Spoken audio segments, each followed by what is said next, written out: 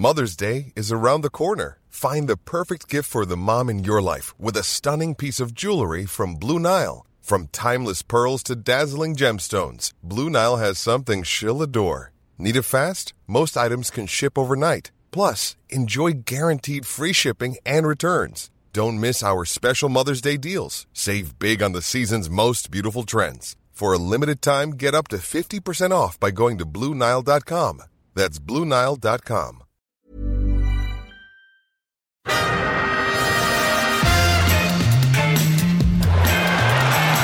Ahí va a llegar el gol del Arsenal. Ozil. Marca Mesut Ozil. No, no, no, no, no, no, no, no, no, no. No, no, no, no, no, no, no, no, no, no, no, no, no, no. No fucking way, you made me look a right cunt. This is Arsecast Extra. Hello and welcome to another Arsecast Extra, as always, with James from Gutterblog. James, good evening to you. Good evening to you too. It's nice to be here. What a complete lie that is. I know. We're recording later than usual because you've been away this weekend doing your comedy stylings, on stage for people and what have you. But it seems to have had an effect. We are we appear to be trending on Twitter. Just the hashtag ArsecastExtra is trending on Twitter, such as the, I guess, interest or car crashiness of this particular podcast. People are on board. Yeah, last I saw, we're just trailing Spider-Man and the word Duchess in the UK. What has the word Duchess got to do with anything? I think a Duchess is having a baby. Oh, Alex Oxlade-Chamberlain, who got married to Prince Harry. Yeah, something like that. It's right. Like that. Okay. Yeah, she was having a baby. Okay, well, good for her, I guess. Congratulations. I mean, let's look for all the good news we can. It's a rare event, babies being born doesn't happen every day, so... That's true, yeah. Why not make a fuss, especially? I guess so. Okay. I presume you had a good weekend? I had a lovely weekend until approximately... I'll say about sort of 5 o'clock on Sunday, and things really started to take a turn. Maybe slightly later than that, but Sunday afternoon was a bit of a downer for me. How about you? Yeah, the same. I mean, they don't make it easy for us. They haven't made it easy for us, have they? This last couple of weeks, it's been quite the... Let me see. I need to choose my words carefully here because I feel like with all this trending on Twitter, there's added pressure to scrutiny, to phrase things just right. But it has been a massive bag of shit. Yeah, a really big bag of shit. A sack of shit, maybe. Yeah. Absolutely. Some other container that's bigger than a sack. What's bigger than a sack that isn't...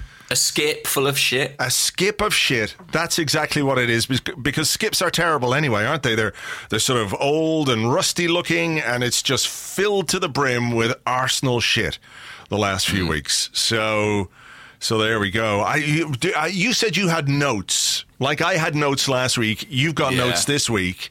This is what's happening here.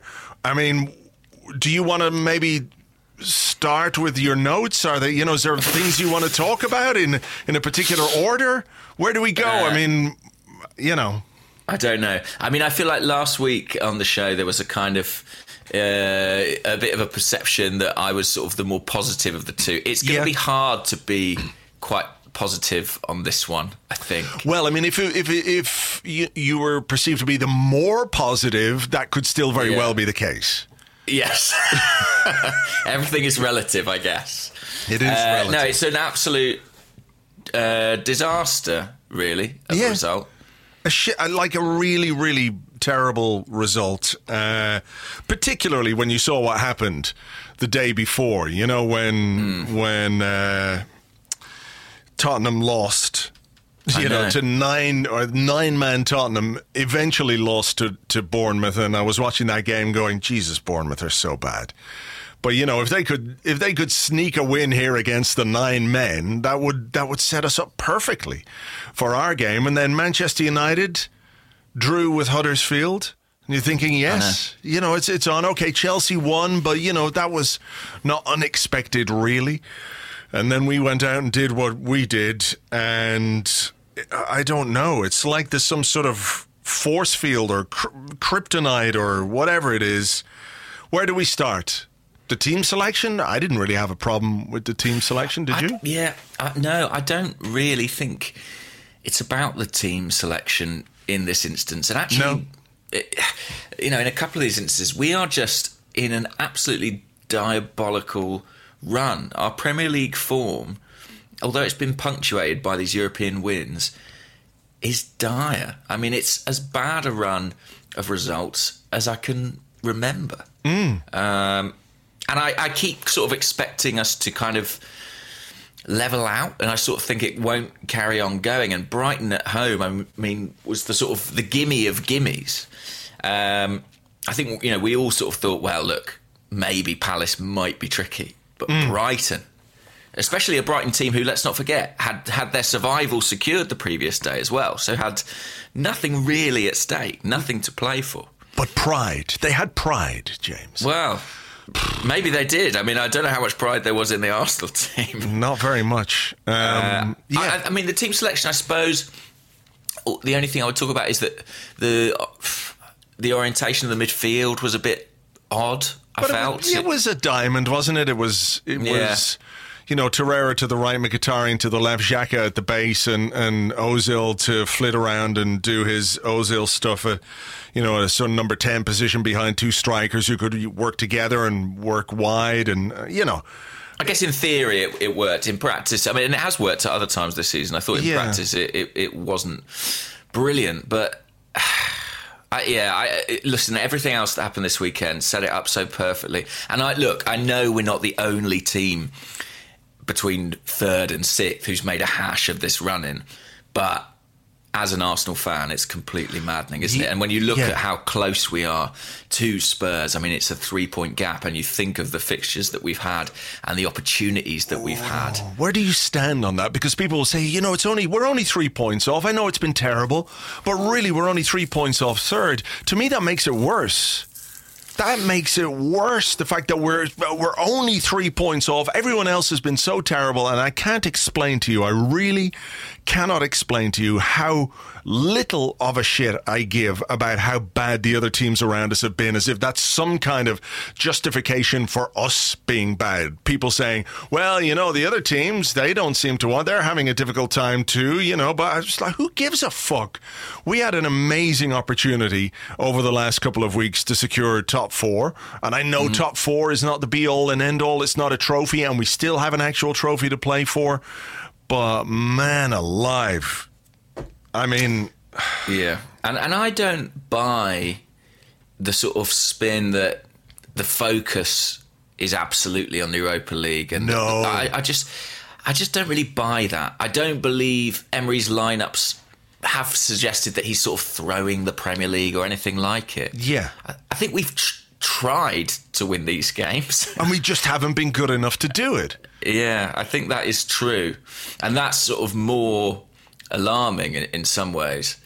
I mean, the only reason that I think the other team's results are relevant in any way is, is there a sort of bigger picture about the fact that the clubs particularly the clubs who've been in the Europa League, like Chelsea, they are struggling to replicate their form in the Premier League, and maybe there is a case to be made for that. But I still think we should be winning not even all of these games, but some. Even our 2 home games. Imagine if we'd won against Palace, and we can be as shit as we can be away from home, and we all know how shit that is. But if we'd won our 2 home games, how much healthier would this league table look right now? Well, we'd be third. We'd be third. It's just... Yeah. So I'm not buying into that. Like the others being bad only makes us look worse, as far as I'm concerned, because the only reason we're 3 points off 3rd is because all the other teams have been terrible too. But that's not to excuse how terrible we've been. And when you think about the last 6 games, we go to Everton and we lose to a 54-year-old man who hasn't scored in whatever since I don't know when.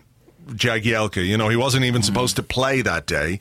We win the game against Watford with a freaky goal, and they go down to 10 men. And then from the remaining 4 games, we've got 1 point. 1 point. It's really, really bad to have got to this position of the season. And I know this is something that has been said before, but like this excuse making, I think it's excuse making when people say, well, where did you expect Arsenal to be really at the start? Where did you expect them to be? And I probably expected us to be kind of where we are right now, but you can't just look at it in isolation. You can't look at it without the context of how we are where we are, you know? And it's the fact that we've blown such an amazing opportunity to get top 4, which I think, you know, people say, well, we still have the Europa League. I think it would maybe be beneficial for us in the Europa League if we had already secured top 4, because it takes some of the pressure off. Yeah, of course. I mean, you can play the kids if you want in the top 4 at that point. Yeah. Yeah, it's a difficult one, that I think, the thing of, you know, what did you expect? Because I think that, you know, if the games were played in a different order, but we ended up with the same result, it would obviously change people's perception. But the reality is that expectations do shift within the course of a season. You know, it's like in many times in the past, let's say we were expecting top 4, we had a good start to the season, suddenly we found ourselves in a title race. It's not like if we then fell out of the title race in March, we'd be like, oh, well, I never thought we were going to be in it, so I don't care. You know, once you get to a final, you want to win it. You don't go, well, I never thought we'd be here, so... Yeah, who cares? It's fine to lose. Yeah, exactly. So I think when you look at the run that we had, and I think sort of off the back of the Spurs and United games, which were sort of back in March, weren't they? We came through those incredibly well, I thought, you know, really strong. And at that point, you looked at the fixture list and thought, this is really there for us to do. And actually, part of the reason that even after, say, the Everton match, I was like, I still think we'll get the top 4, was because I just looked at those fixtures and thought, I think this team will win some of those games. And I'm so disappointed and a little bit baffled, to be honest, as to why. I don't think it's easy to say why we've got such bad results. I don't think it is either. I mean, I think there isn't one reason for it. There's a number of reasons. There are multiple reasons. I think Unai Emery is one. I don't think he's managed these last games particularly well. I think the players are another, because some of these players have not performed. Even if you think they're not good enough, and I would agree with many people and many opinions on these players, that they're not good enough to do what we would ultimately like them to do, I still think they're capable of better than what we've seen in the last few weeks.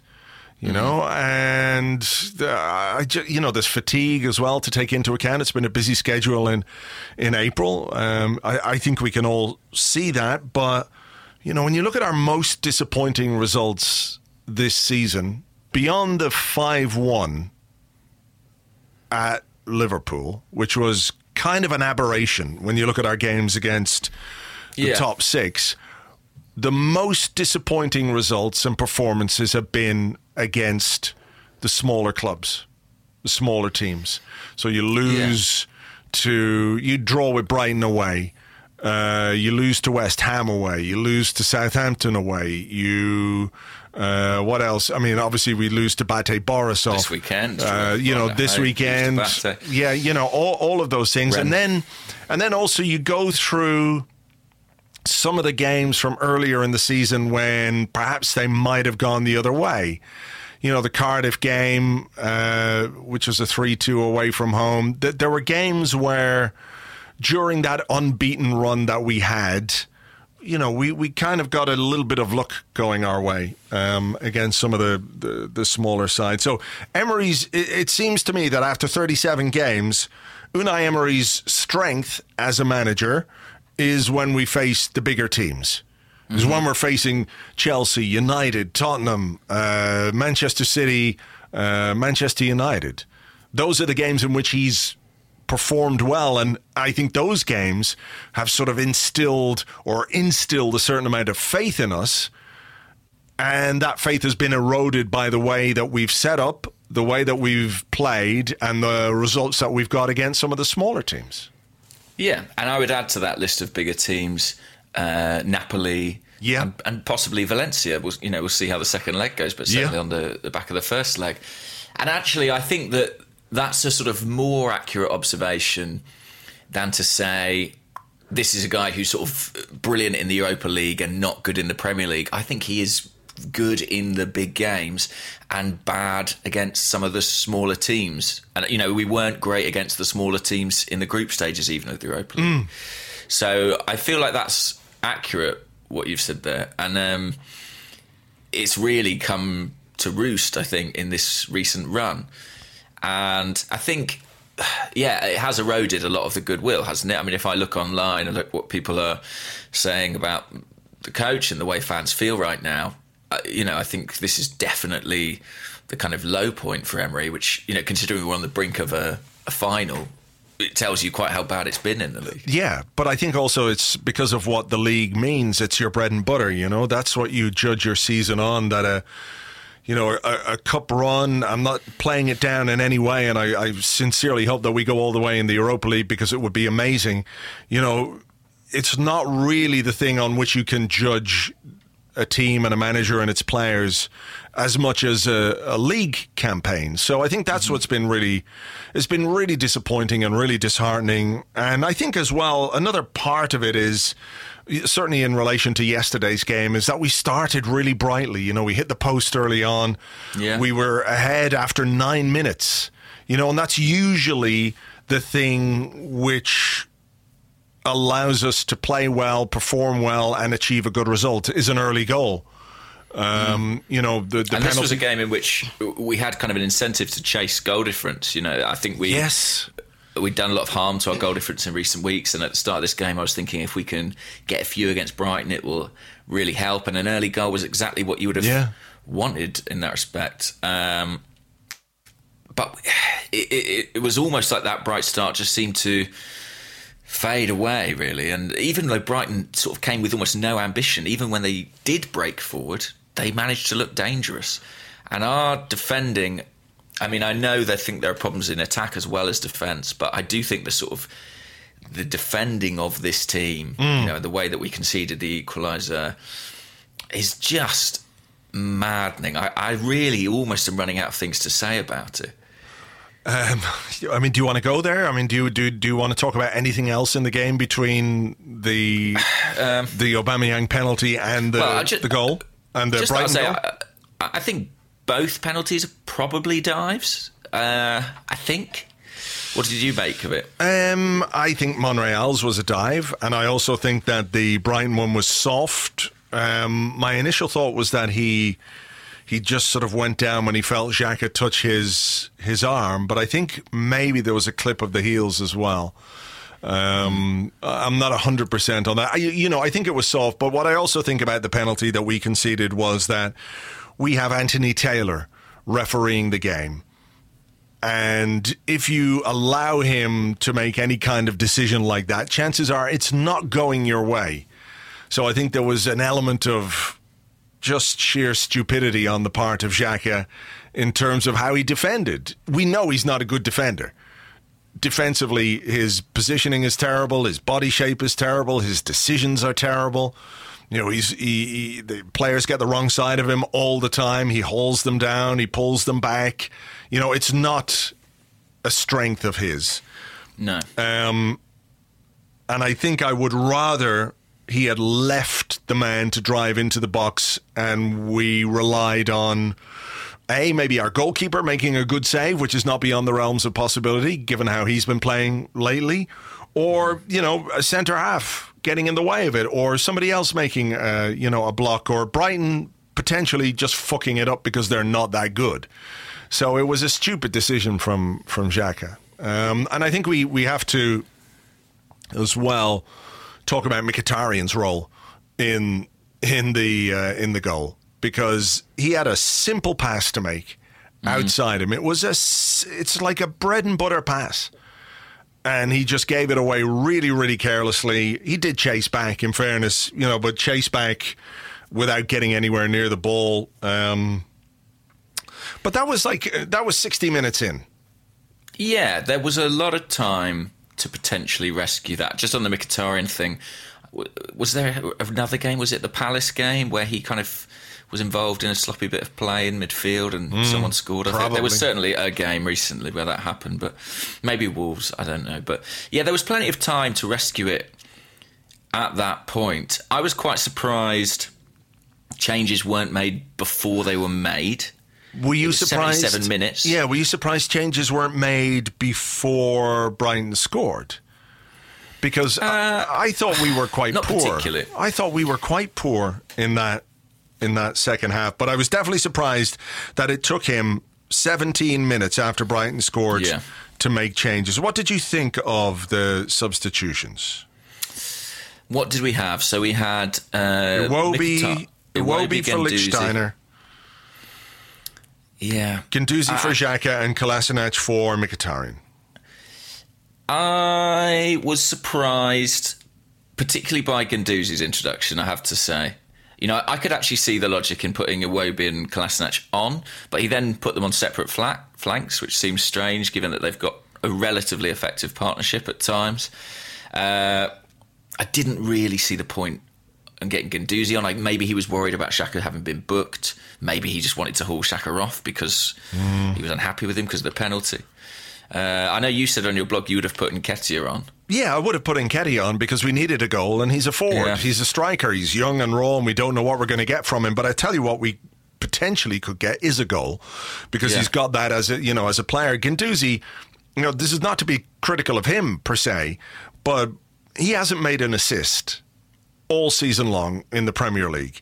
He hasn't scored a goal all season long in the Premier League. And like you, I could see the logic of putting on Iwobi and Kolasinac because, it gave us somebody on the right-hand side and it gave us somebody on the left-hand side when we went to three at the back.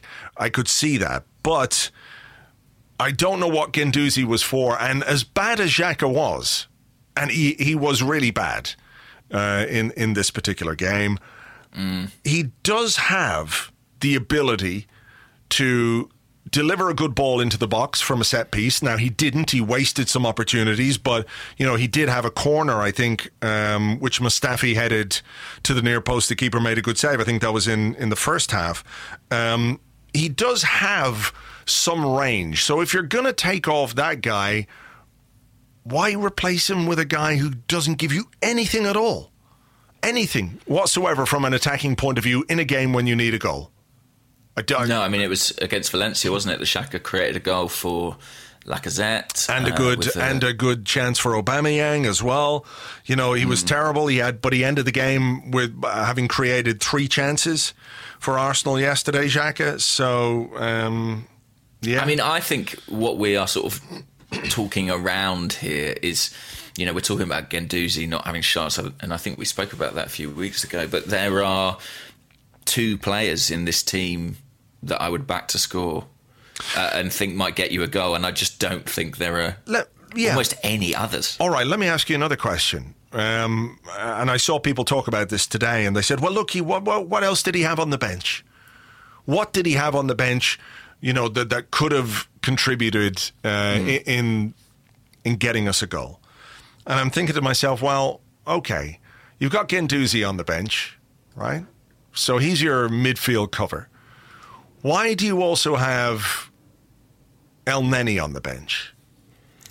I couldn't agree. Why couldn't you say, fuck it, maybe I won't ever have to use this kid, and I hope I don't have to use him, but on the off chance that this game is getting away from us, and we need something different, somebody with a bit of a different skill set, why don't you have someone like Saka or Amici on the bench who, in an emergency, which is what we had in this game, you then had another option. Even if you didn't use him, at least you had the potential. You could think about, okay, what if I do this? What if I do that? I think there's a certain amount of caution to Emery that we've talked about in terms of his approach to games and how he asks his team to play, but also in his team selections. I think there might have been room for somebody on that bench who, Eddie Nketiah came off the bench as an 18-year-old to rescue a Carabao Cup game against Norwich, didn't he? It was hit and hope, but, it worked. It was at least an option. I don't know what Elneny was going to give us. I think that's fair. I mean, I get the impression Emery doesn't massively fancy Nketiah, which is absolutely fine if he watches him and thinks he's not ready for the Premier League. But I think, give yourself another option.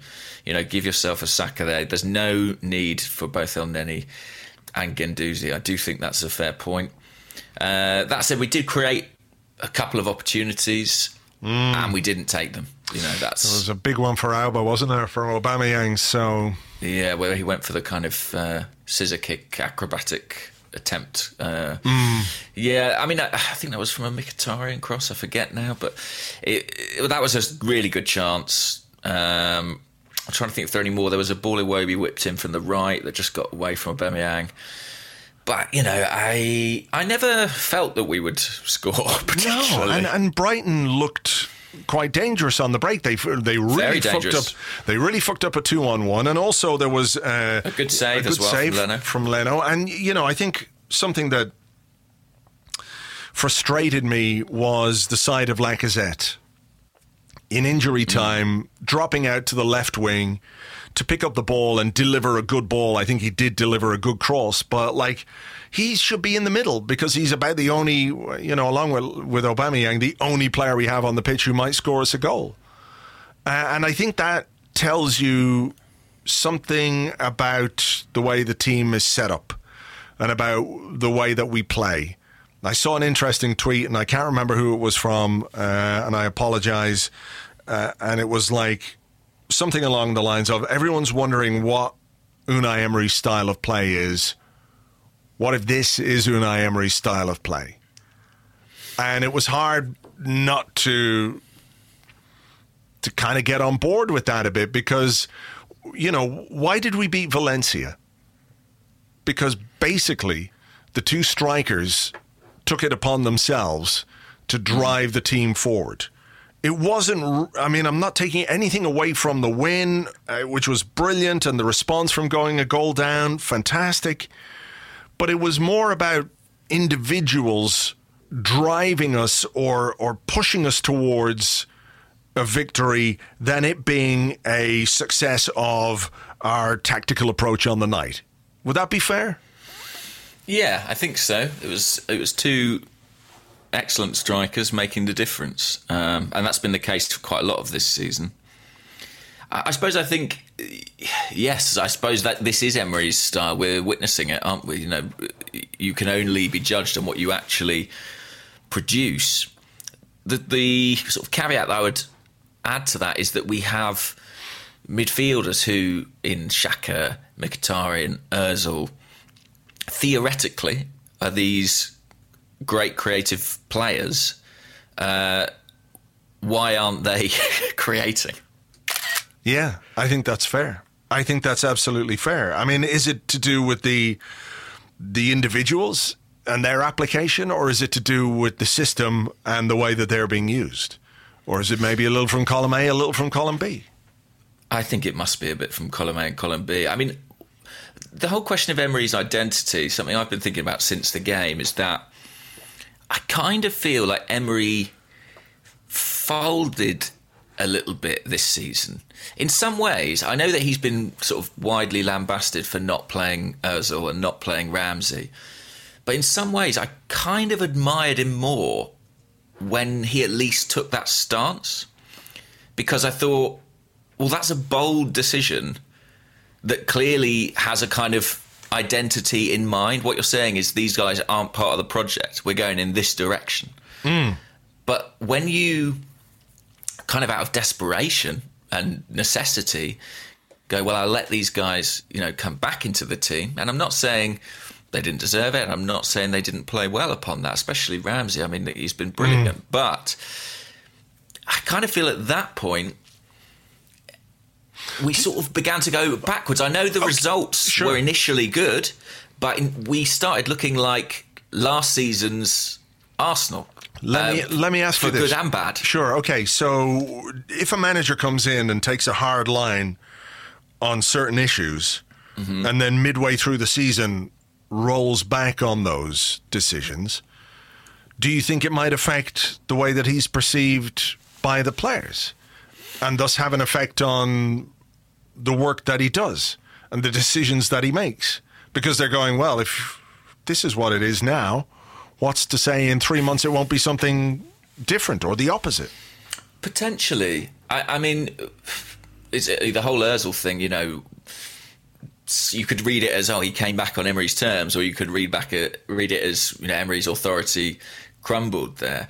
It's very difficult to say without, you know, knowing the intricacies of it.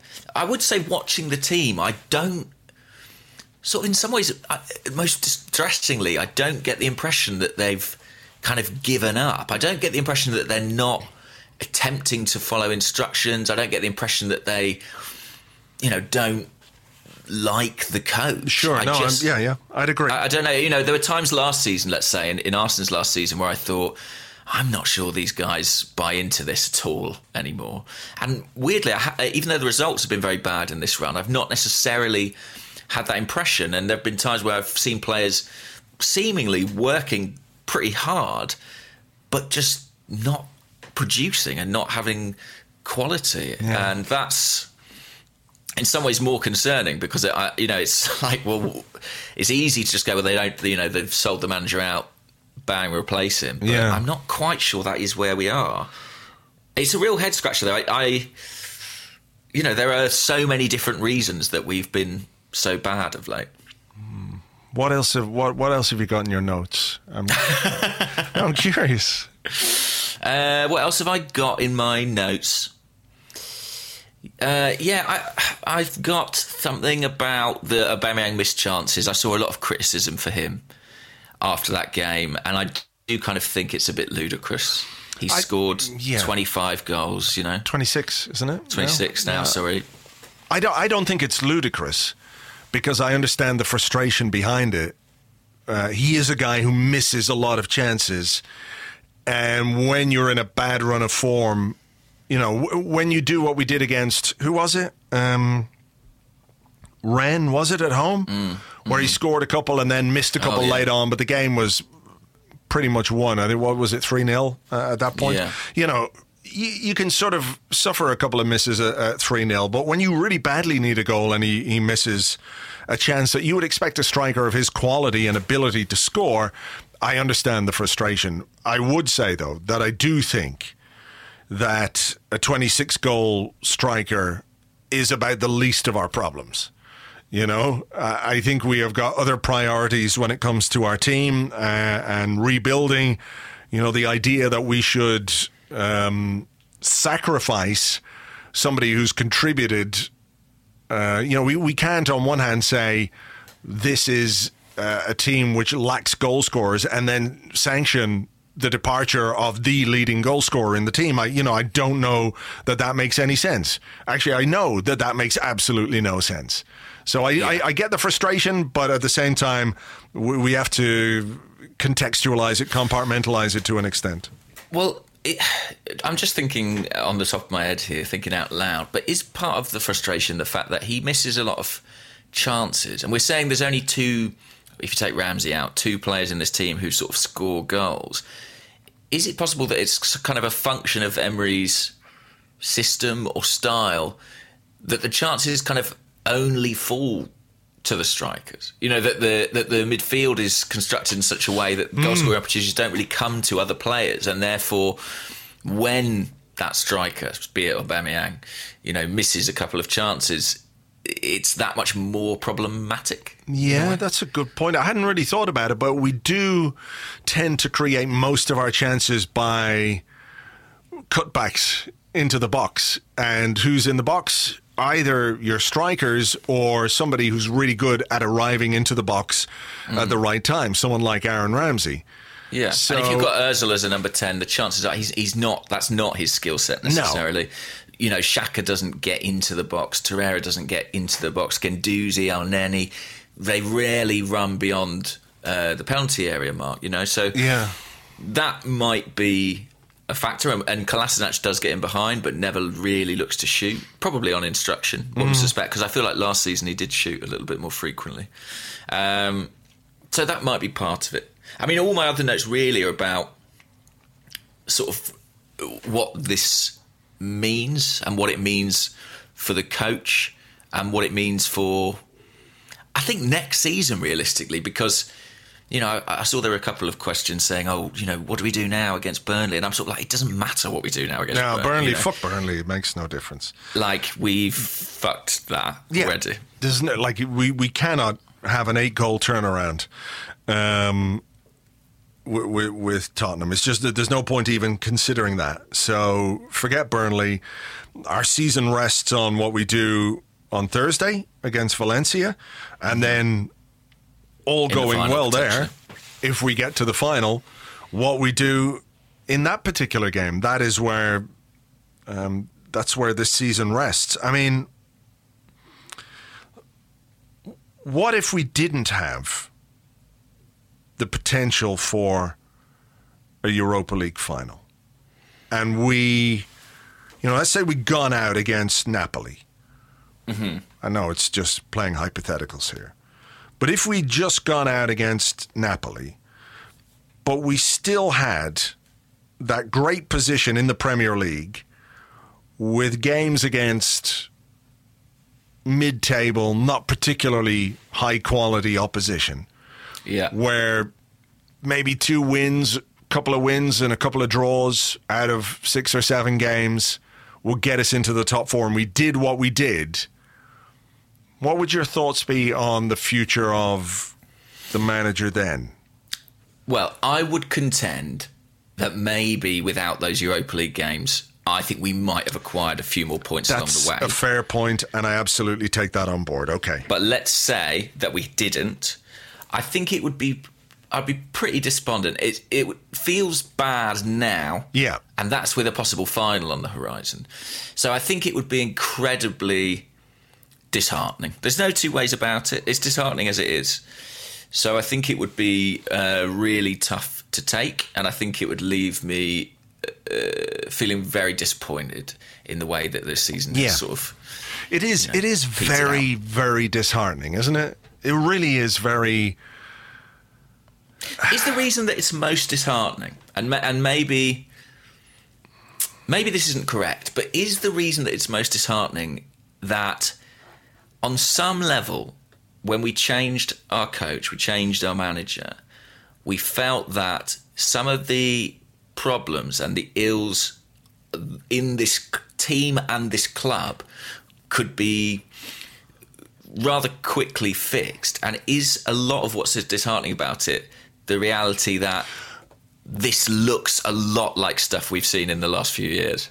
Perhaps, but also the fact that I think at points during this season, we could look at things and say, he is addressing certain issues, right? Yeah. Like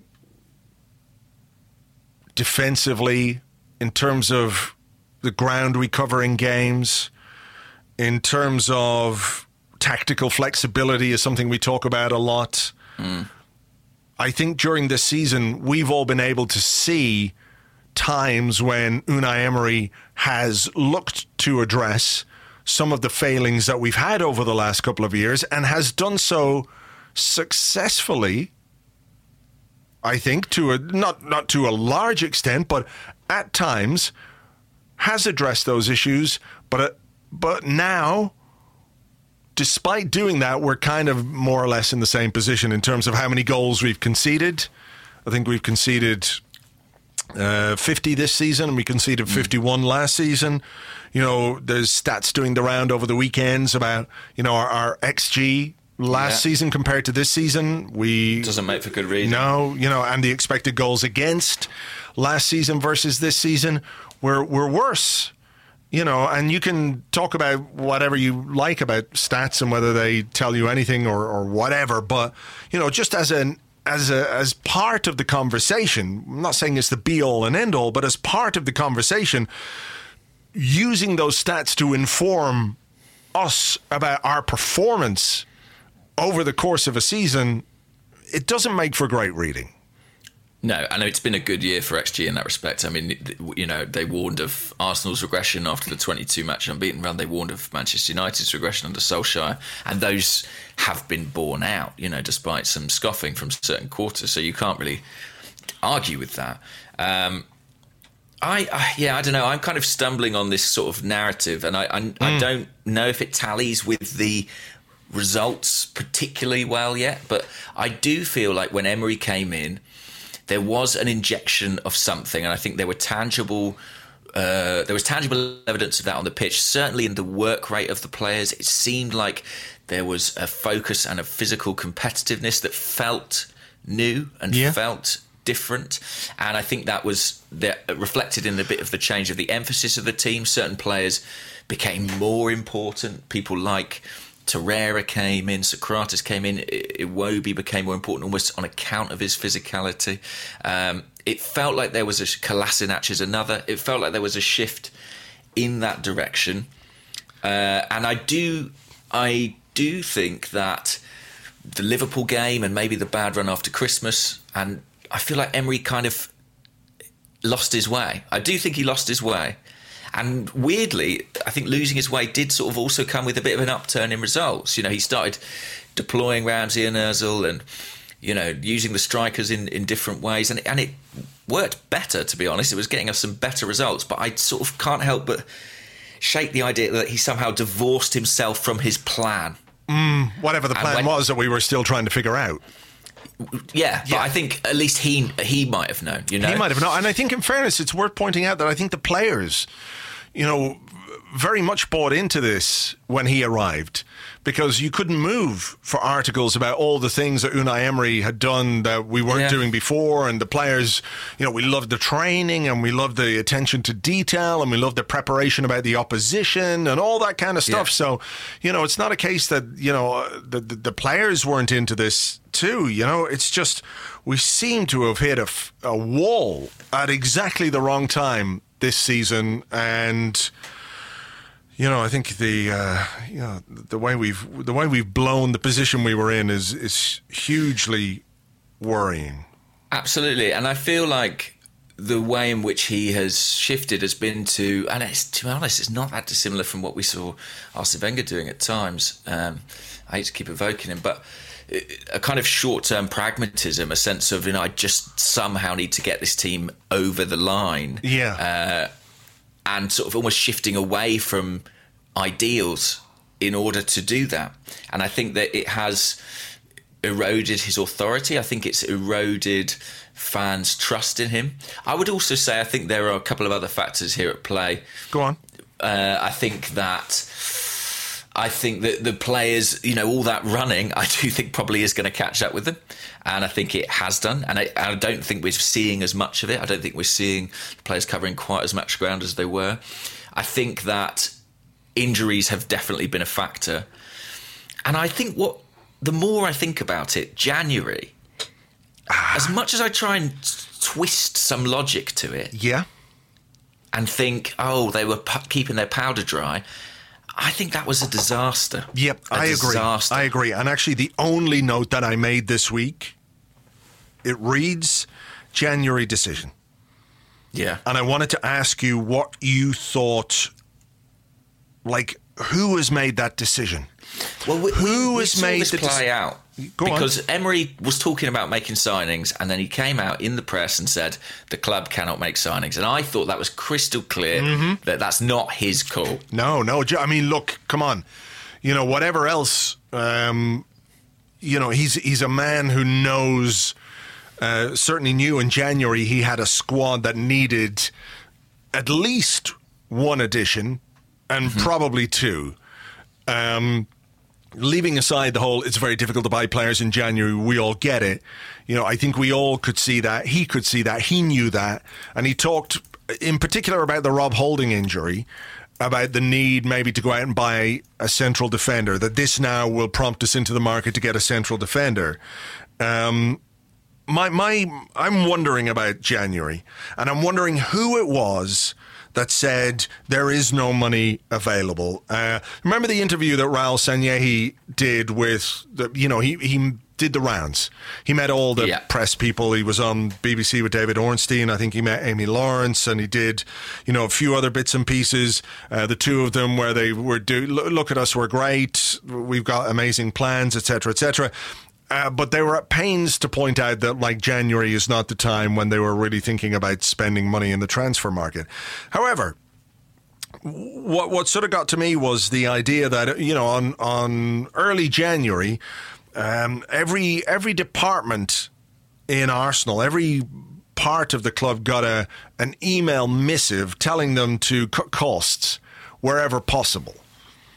There was no Happy New Year. It was, we need to cut costs, so wherever you can cut costs, do it.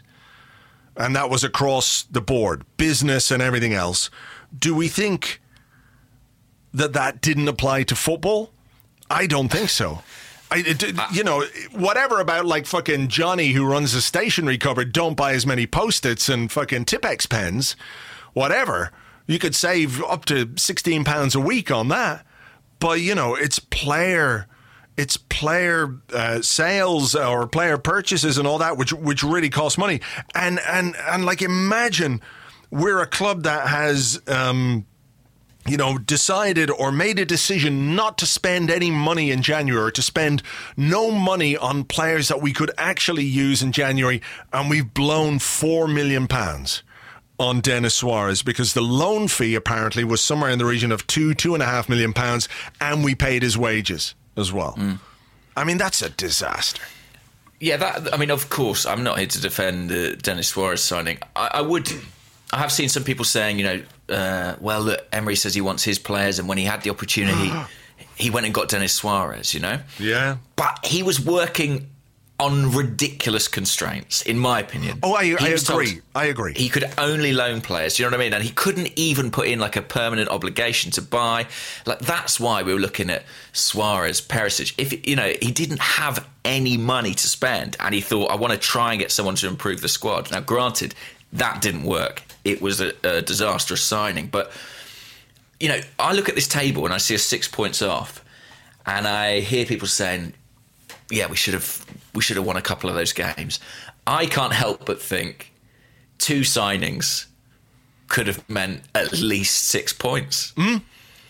So their recruitment is the fundamental driver in football, isn't it? I mean, people buy success. That's how it works. Yes. People buy good players and they do well. That's the reality. So do you think it was Raul Sanllehi saying, well, look at the budget that we have. Arsenal are set to make apparently a big loss in the next financial year. Big loss, according to the Arsenal Supporters Trust. Yeah. Somewhere in the region, potentially, of £70 million. Mm-hmm. So is that Raul Sanllehi saying, well, what little budget we have to maximise, therefore the summer is the best time to spend money because better players are available. Clubs are willing to let players go in the summer that they're not necessarily willing to let go in January. Maybe you don't have to pay a premium to get a player. If you want to prize somebody away early, you've got to pay a bit more. Is that Sanllehi being pragmatic about the money that the club have to spend in the transfer market? Or is it from higher up? And they're saying, look, you're not allowed. There is no money to spend. You can't do it. I mean, where do we think that is? I think you have to think maybe it's higher up. And whoever made that decision is a cunt. In my opinion, well, I'm not disagreeing. And I think it could have cost us. And that's, none of this is to absolve Emery and say he shouldn't have coached those players to get more points than they did. But I do think when you look at the massive dip in our form at the end of the season, a failure to strengthen in January, coupled with the injuries that we suffered, has to be a big factor in that. Yes. Because the defensive platform that we had, which was never great, our defensive problems run deep, But when we looked at it, our best, Rob Holding was generally involved. Hector Bellerin was involved. We lost those players. We lost Danny Welbeck. We subsequently lost the ability to rotate Aubameyang and Lacazette to provide freshness, to have someone who had pace on the wing. These are big elements of our squad that just disappeared without replacement. Yeah. And I know we can sit and say, it'd be nice to see him each, but realistically, it shouldn't come to that. It shouldn't come to that. No, I agree with you. And, whatever concerns or whatever I have about Unai Emery, one of the things I've said consistently is that he was not backed in the January transfer window at a point where he really needed it, we lost 3 big players in 2 months. Holding, Bellerin, Welbeck, gone for the whole season. And I think, look, I'm speculating, but I think if we had a fit Hector Bellerin, a fit Rob Holding, and a fit Danny Welbeck all season, I think we probably would be in the top 4. And I also think I agree with you that if we had actually gone out and replaced them properly, even if it was a loan signing or 2, like a decent loan signing or 2, then I don't think we'd be quite in the depths of despair as we are right now. No, I know, Perisic is a player with his problems, but he probably would have scored a couple of goals along the way. It is kind of maddening. And when you think back to the closure of the summer transfer window, I think we forget now, because we actually have signed a few players. We signed like half a dozen players, whatever it was. But when the transfer window closed, I think the general sense among Arsenal fans was, well, that we left some work to do there. Yeah. People were thinking about another centre-half, a wide player, a central midfielder maybe. None of that happened. And January rolled around, we were even more in need of players. And it didn't happen again. And, yeah, I think it's a huge, huge factor in the story of our season. And I don't know. I don't know what it means about the owner. I don't know what it means about what the directors think of Unai Emery, because ultimately I think they slightly hung him out to dry in January. And to be fair, he's made a mess of it off his own back in the last few weeks, but they didn't do him any favours at all. Let me just again throw it out there without any knowledge or anything else. Do you think perhaps their unwillingness to back him in January says something about what they think about him in general, or is that putting 2 and 2 together to get 5? I don't know. I think we kind of know that already. I think because the nature of the contract he was given. It's not like they handed him a 5-year deal. The keys to the city. It was always a relatively short-term thing, and I think he's always been kind of seen as a sort of safe pair of hands for an awkward transition. But I think it's more about trying to save money, ultimately. Yeah. That's what I think is driving it. I think they spent a lot in January, they spent a fair bit in the summer, and they thought, we don't want to do that again. We talk about spending a lot in the summer, but we spent on 5 players what Liverpool spent on 1, basically. Absolutely, and we also cost ourselves, 70 million quid by not selling players whose contracts were a year from expiry, which is a completely idiotic decision. And actually, that was one of the other things yesterday that I found really infuriating. The sort of post-match ceremony with Ramsey and the surprise, Danny Welbeck's officially leaving as well, just for the people who stayed around to see it. That should have been a happy occasion. And granted, I wasn't there, couldn't be there, but watching it through the television, I just found myself being so wound up. What in particular wound you up? Just how much money we've left on the table. Yeah. I really like Aaron Ramsey. I think he's a great guy. I was touched at how emotional he was. I don't necessarily interpret that emotion the same way as other people. I think some people have seen that and said, wow, he really didn't want to leave. I kind of think maybe he did want to leave, but he spent 11 years of his life there. Yeah. It's still an emotional occasion, whatever happens. You know what I mean? Yeah, I agree. I don't think these were tears of, I've been forced out against my will. I think they were tears of, I'm leaving this behind. And I'm sad to see Ramsey go. That's a decision I found a little bit crazy, to be honest, depending on what we do. I mean, we've just essentially forced ourselves to replace a player in a summer where we have other work to do. But yeah, I mean, we could have doubled our transfer budget by selling those players. Absolutely.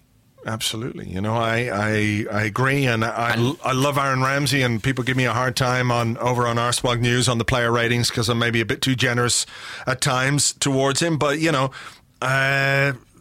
you can't leave if he had 2 years left in his contract, he's a 40-50 million pound player. And like in an ideal world, when I look at this Arsenal squad, Aaron Ramsey is the player kind of that you should be rebuilding around.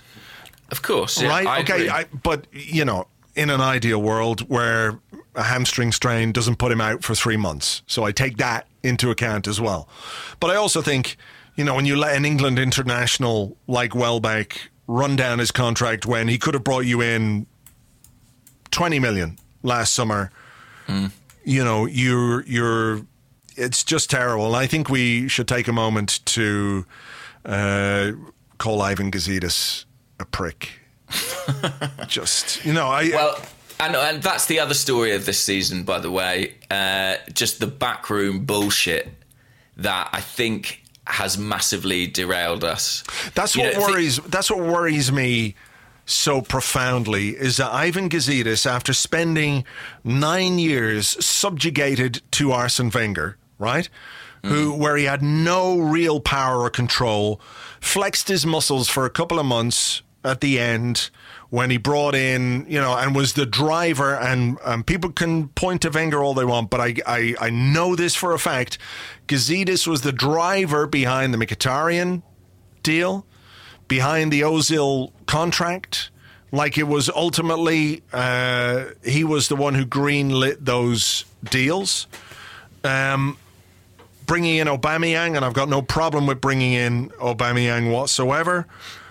But after all that time, when Arsene left, you would have thought, okay, here it is.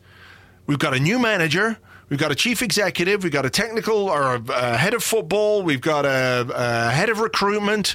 It's all there for Gazidis to say, okay, now let me take this club forward. Let me drive the ambition of Arsenal that I've always talked about. He couldn't get the fuck out fast enough. And that's really worrying for me. Really worrying. Because, you know, he's up close and personal with it all. Yeah, and I wonder if, you know, that was at the end of the summer transfer window, that was all going on with Milan. And I suspect that might have had an impact on not selling Ramsey. You know, maybe there were question marks over who could make a decision on that scale. Eyes were not on the ball. And when January came round, and I'm talking about how we should have strengthened, our head of recruitment was already had 1 foot out the door. So that stuff, which I'll be honest, when Arsene went, for all my doubts about Gazidis, that sort of team was what really gave me hope that we might be able to build a sort of modern football club. Yeah. And that's completely gone down the pan.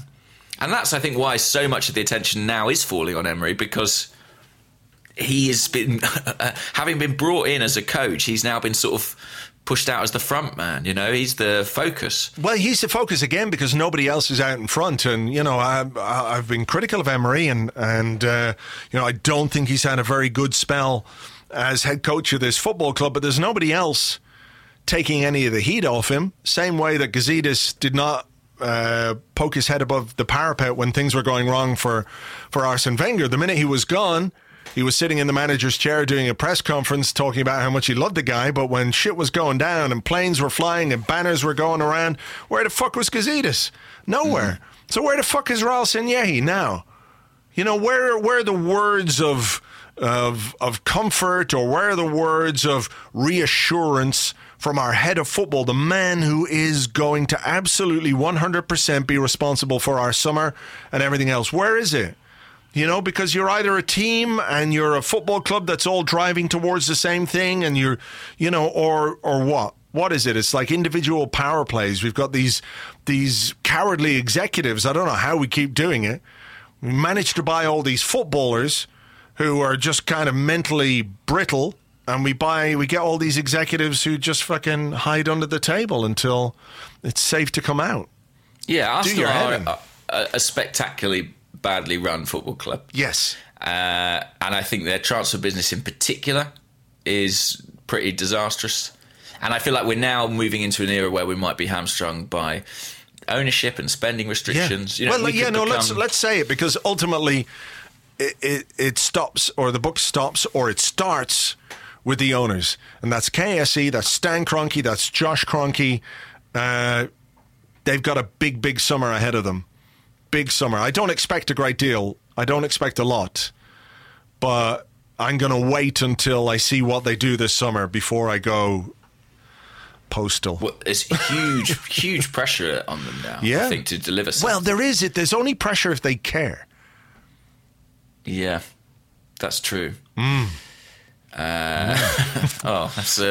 about that. A scary thought. Just taking you down. Listen, I think we should take a break because we've got loads of questions that we can do in part 2. We're an hour in. I think we should both get a drink.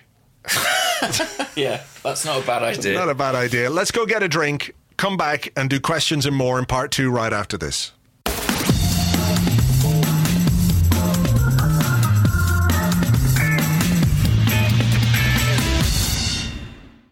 Welcome back to the Arscast Extra. This is part 2 of the show where we answer questions that you sent to us on Twitter at Gunnerblog and at Arsblog. Are we still trending, by the way?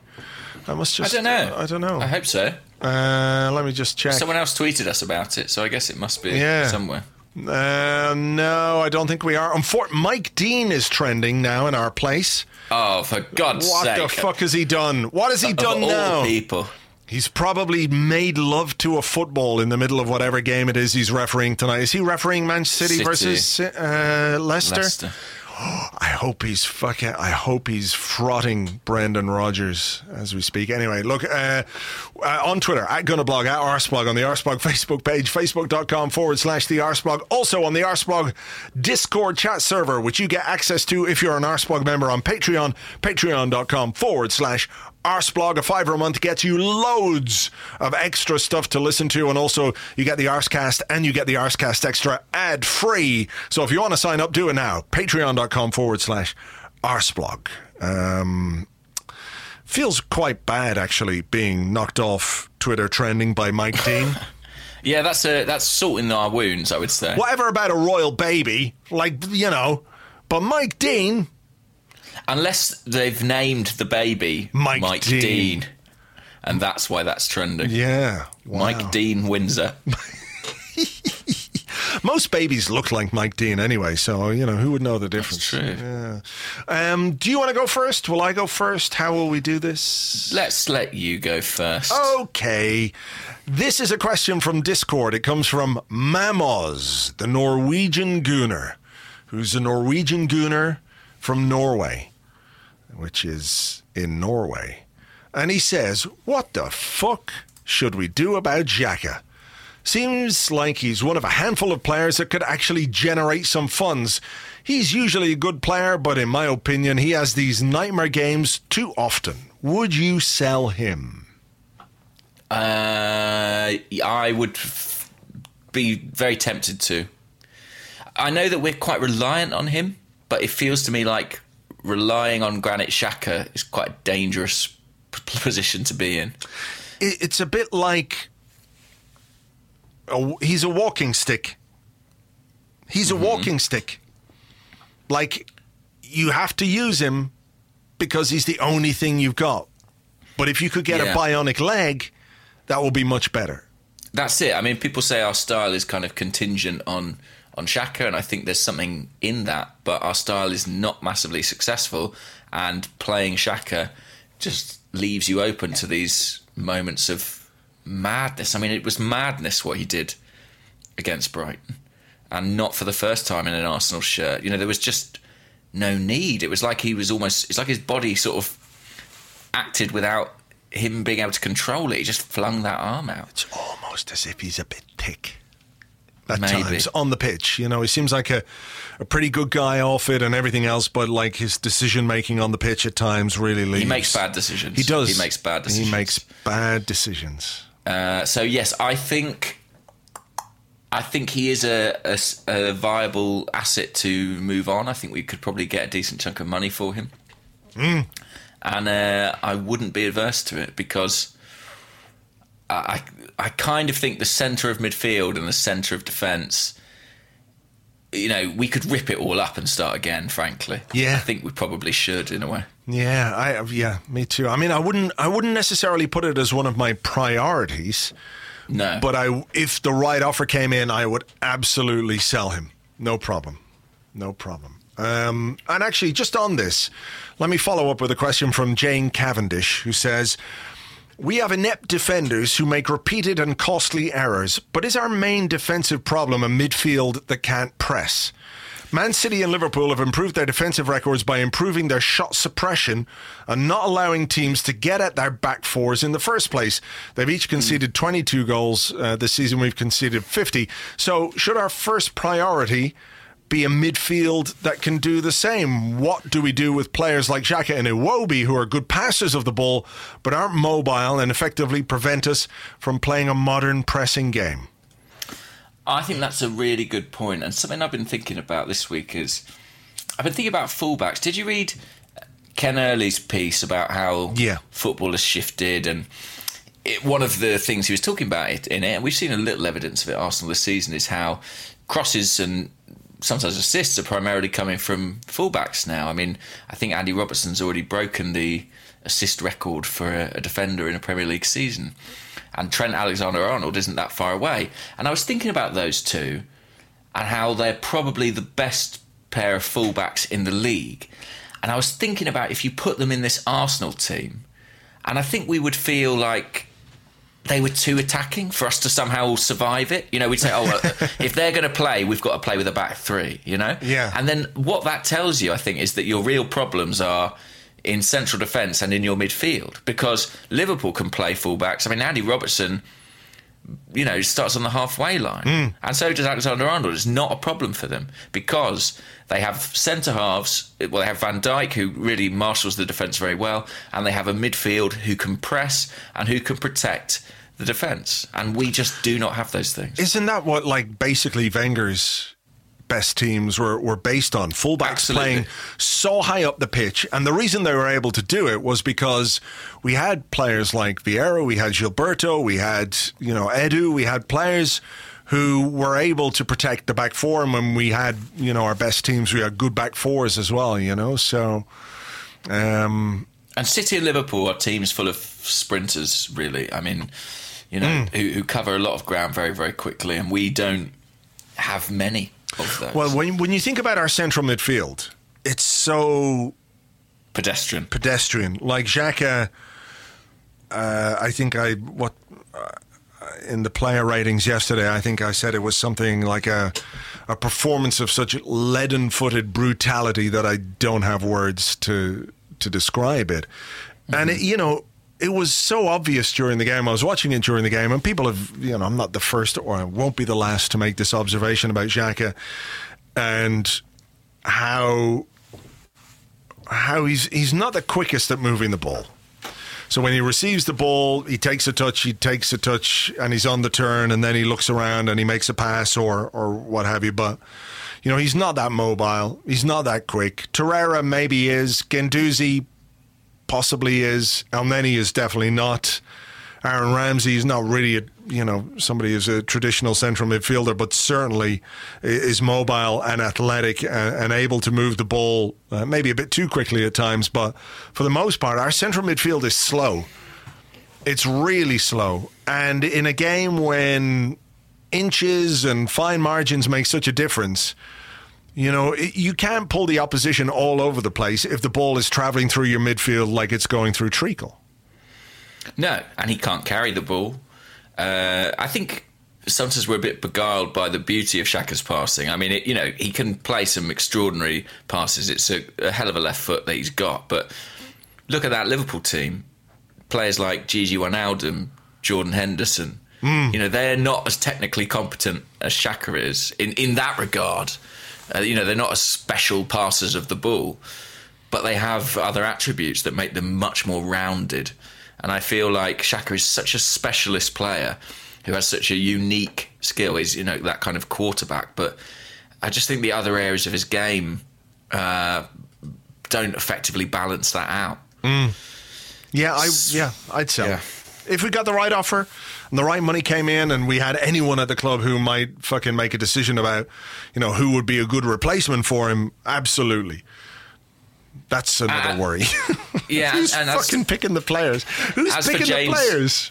Well, I'll get to that. I mean, as for Jane's point on pressing, I think one of the hardest things to understand about this Arsenal team is why they press when they do and why they don't when they don't. In some games it feels like we press from the front. We make quite a good fist of it, to be honest. I can think of several games this season, particularly at home, where we've done that effectively. And then other occasions where we just haven't.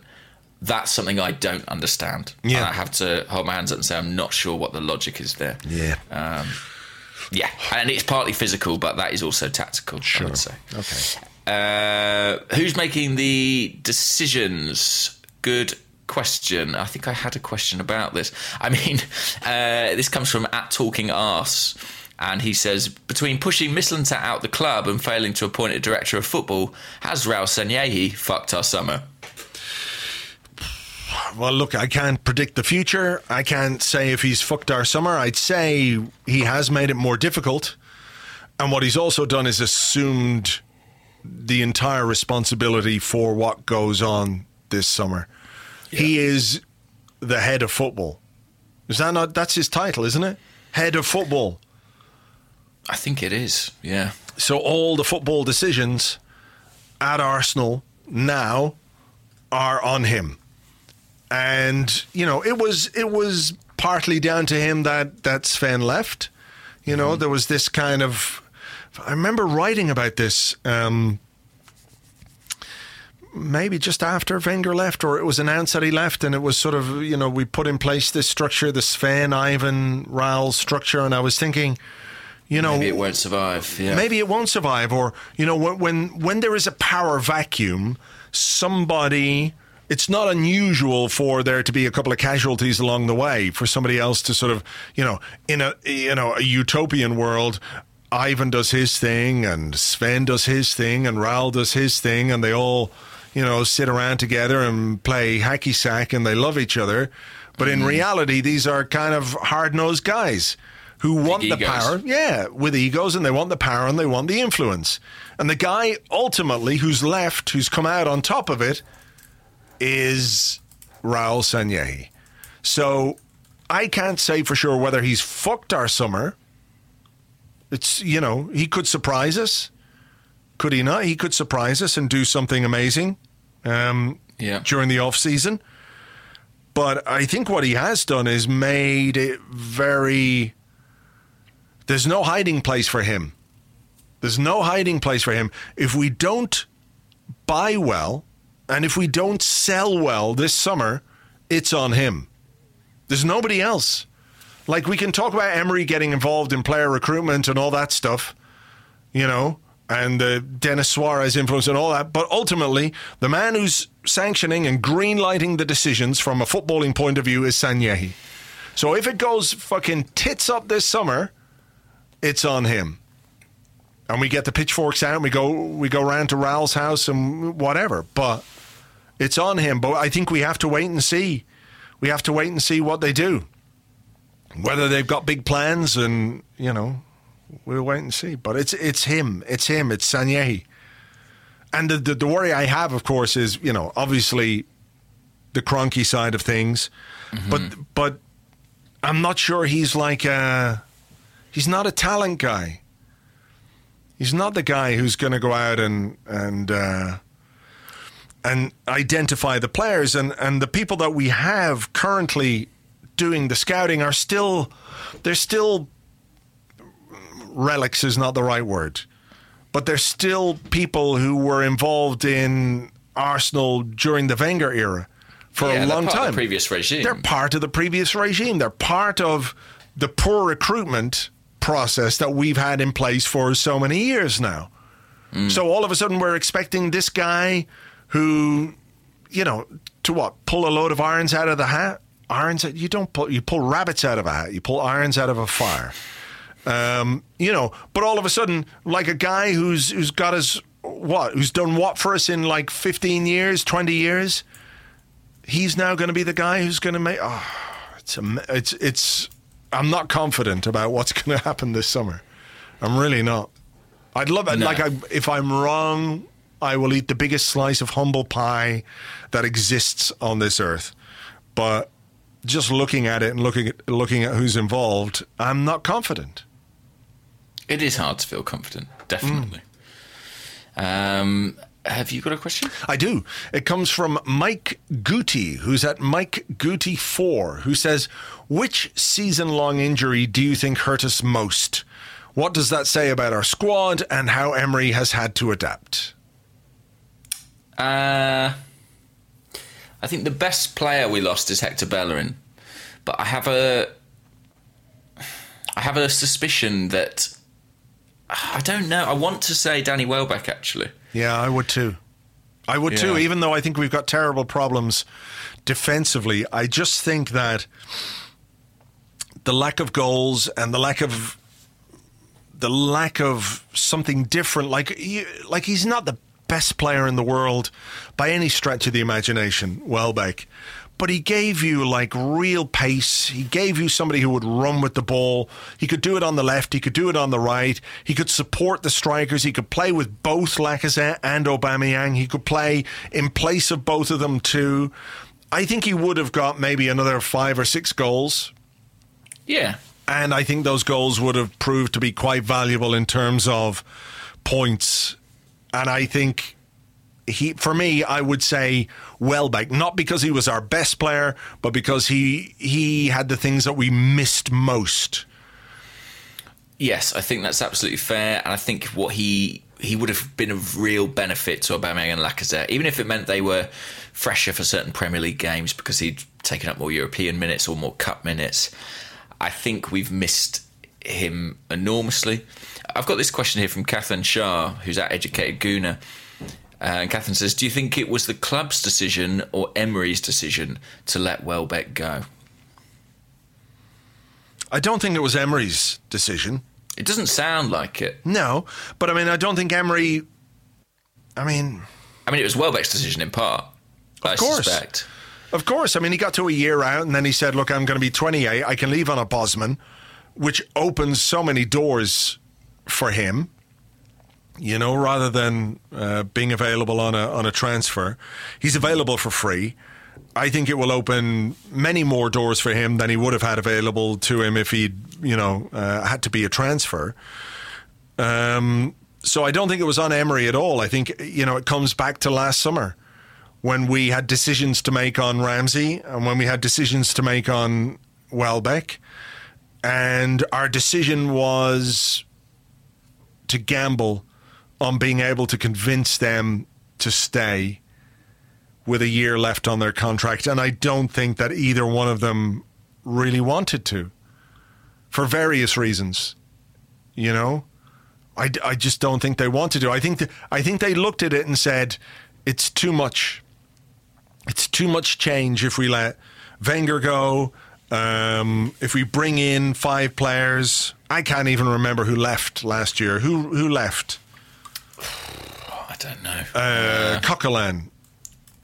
Did he leave in the summer or was it? Was that January? I think. Okay, Gabriel left. Mertesacker retired, but he was barely playing anyway. So Lucas Perez went to West Ham. Is that right? Goodness. Yeah, £15 million loss. Yeah. Jack Wilshere went out on a free transfer. Yeah. Santi Cazorla went out on a free transfer. Callum Chambers and David Ospina went out on loan. Yeah. I think that's it. I think Coquelin went in January. Coquelin went in January the year before, didn't he? Yeah. It was the year before. So I think basically they said it's too much.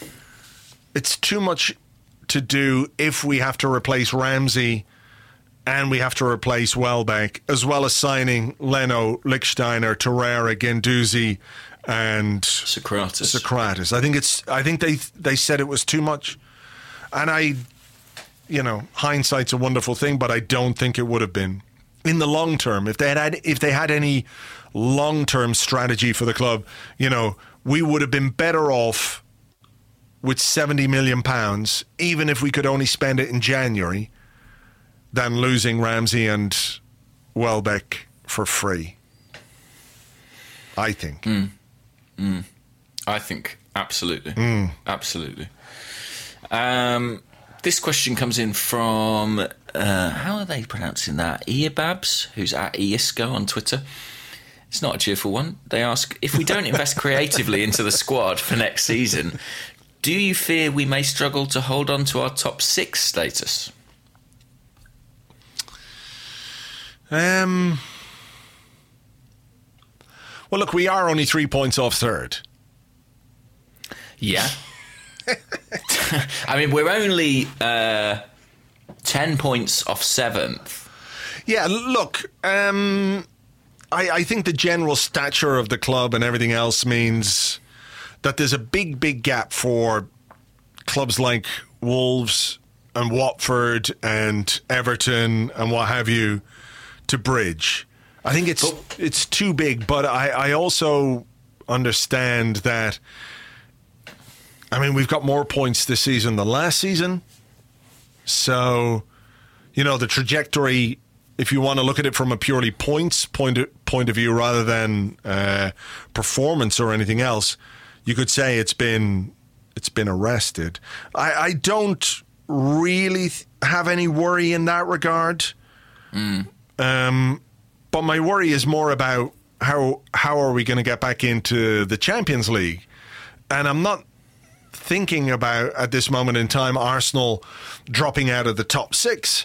I'm thinking about how can we get back into the top 4, and then how can we get back into the top 2? And I know that's ludicrous, but that's kind of where I envisage the ideal trajectory for us, right? Yeah, I am still looking up more than down. Hoping against hope that might happen, but when I look at Wolves and I look at Everton, I see 2 clubs with an ownership that I think will be really ambitious and will definitely do everything they can to break that top 6 monopoly. I mean, those clubs will spend money. Absolutely certainty. So, yeah, I mean, it will become more difficult. Worried about it, but yes, I think there will be a challenge from that sort of level of club. But we should be thinking about trying to get into the top 4, really. Yeah, we should. Here's a question from a couple of ones here from Nicholas Nielsen, who's at Den Nielsen 88. I see what you did there, Nicholas. He said Lacazette to Barcelona for £70 million. Should we let him go and invest in new players / contract renewals? And Magnus Holmberg, rumours linking Lacazette to Barca. For what amount of money, if any, or what combination of money and players would you let him join them? Whatever made us better. And I'm nothing I've read makes me think that would be the case. I would be keeping Aubameyang and Lacazette. I think they are the good thing we've got going in this team. Yeah. Holy shit. I mean, we should not be considering selling either of those, regardless of how difficult the rebuilding job is and regardless of how tight funds are. We've got to keep the things about this team that are good. And Lacazette is good. Not just on the pitch, but I love his attitude. I love that, he's got a good character, good personality. He, along with Aubameyang, even think about it from the point of view of their relationship. They love playing together. I think I was listening to the Arsenal Vision podcast after the Valencia game, and Clive was saying they're basically an old-fashioned partnership. Yeah, an old-fashioned strike partnership. And those things are rare. We don't have them too much anymore. And maybe they're a touch anachronistic. But at the same time, if you were to go through, as we did last week, the squad and say keep or go, both of those are keep. And I think we need to build, around those guys. So no, I wouldn't let him go to Barcelona. No chance. No. Fuck those guys, to be honest. Yeah, fuck Barcelona too. Yeah. Okay, my question. Yeah. Well, I had one about if the club got an offer for Aubameyang. I think we've just answered that. Yeah.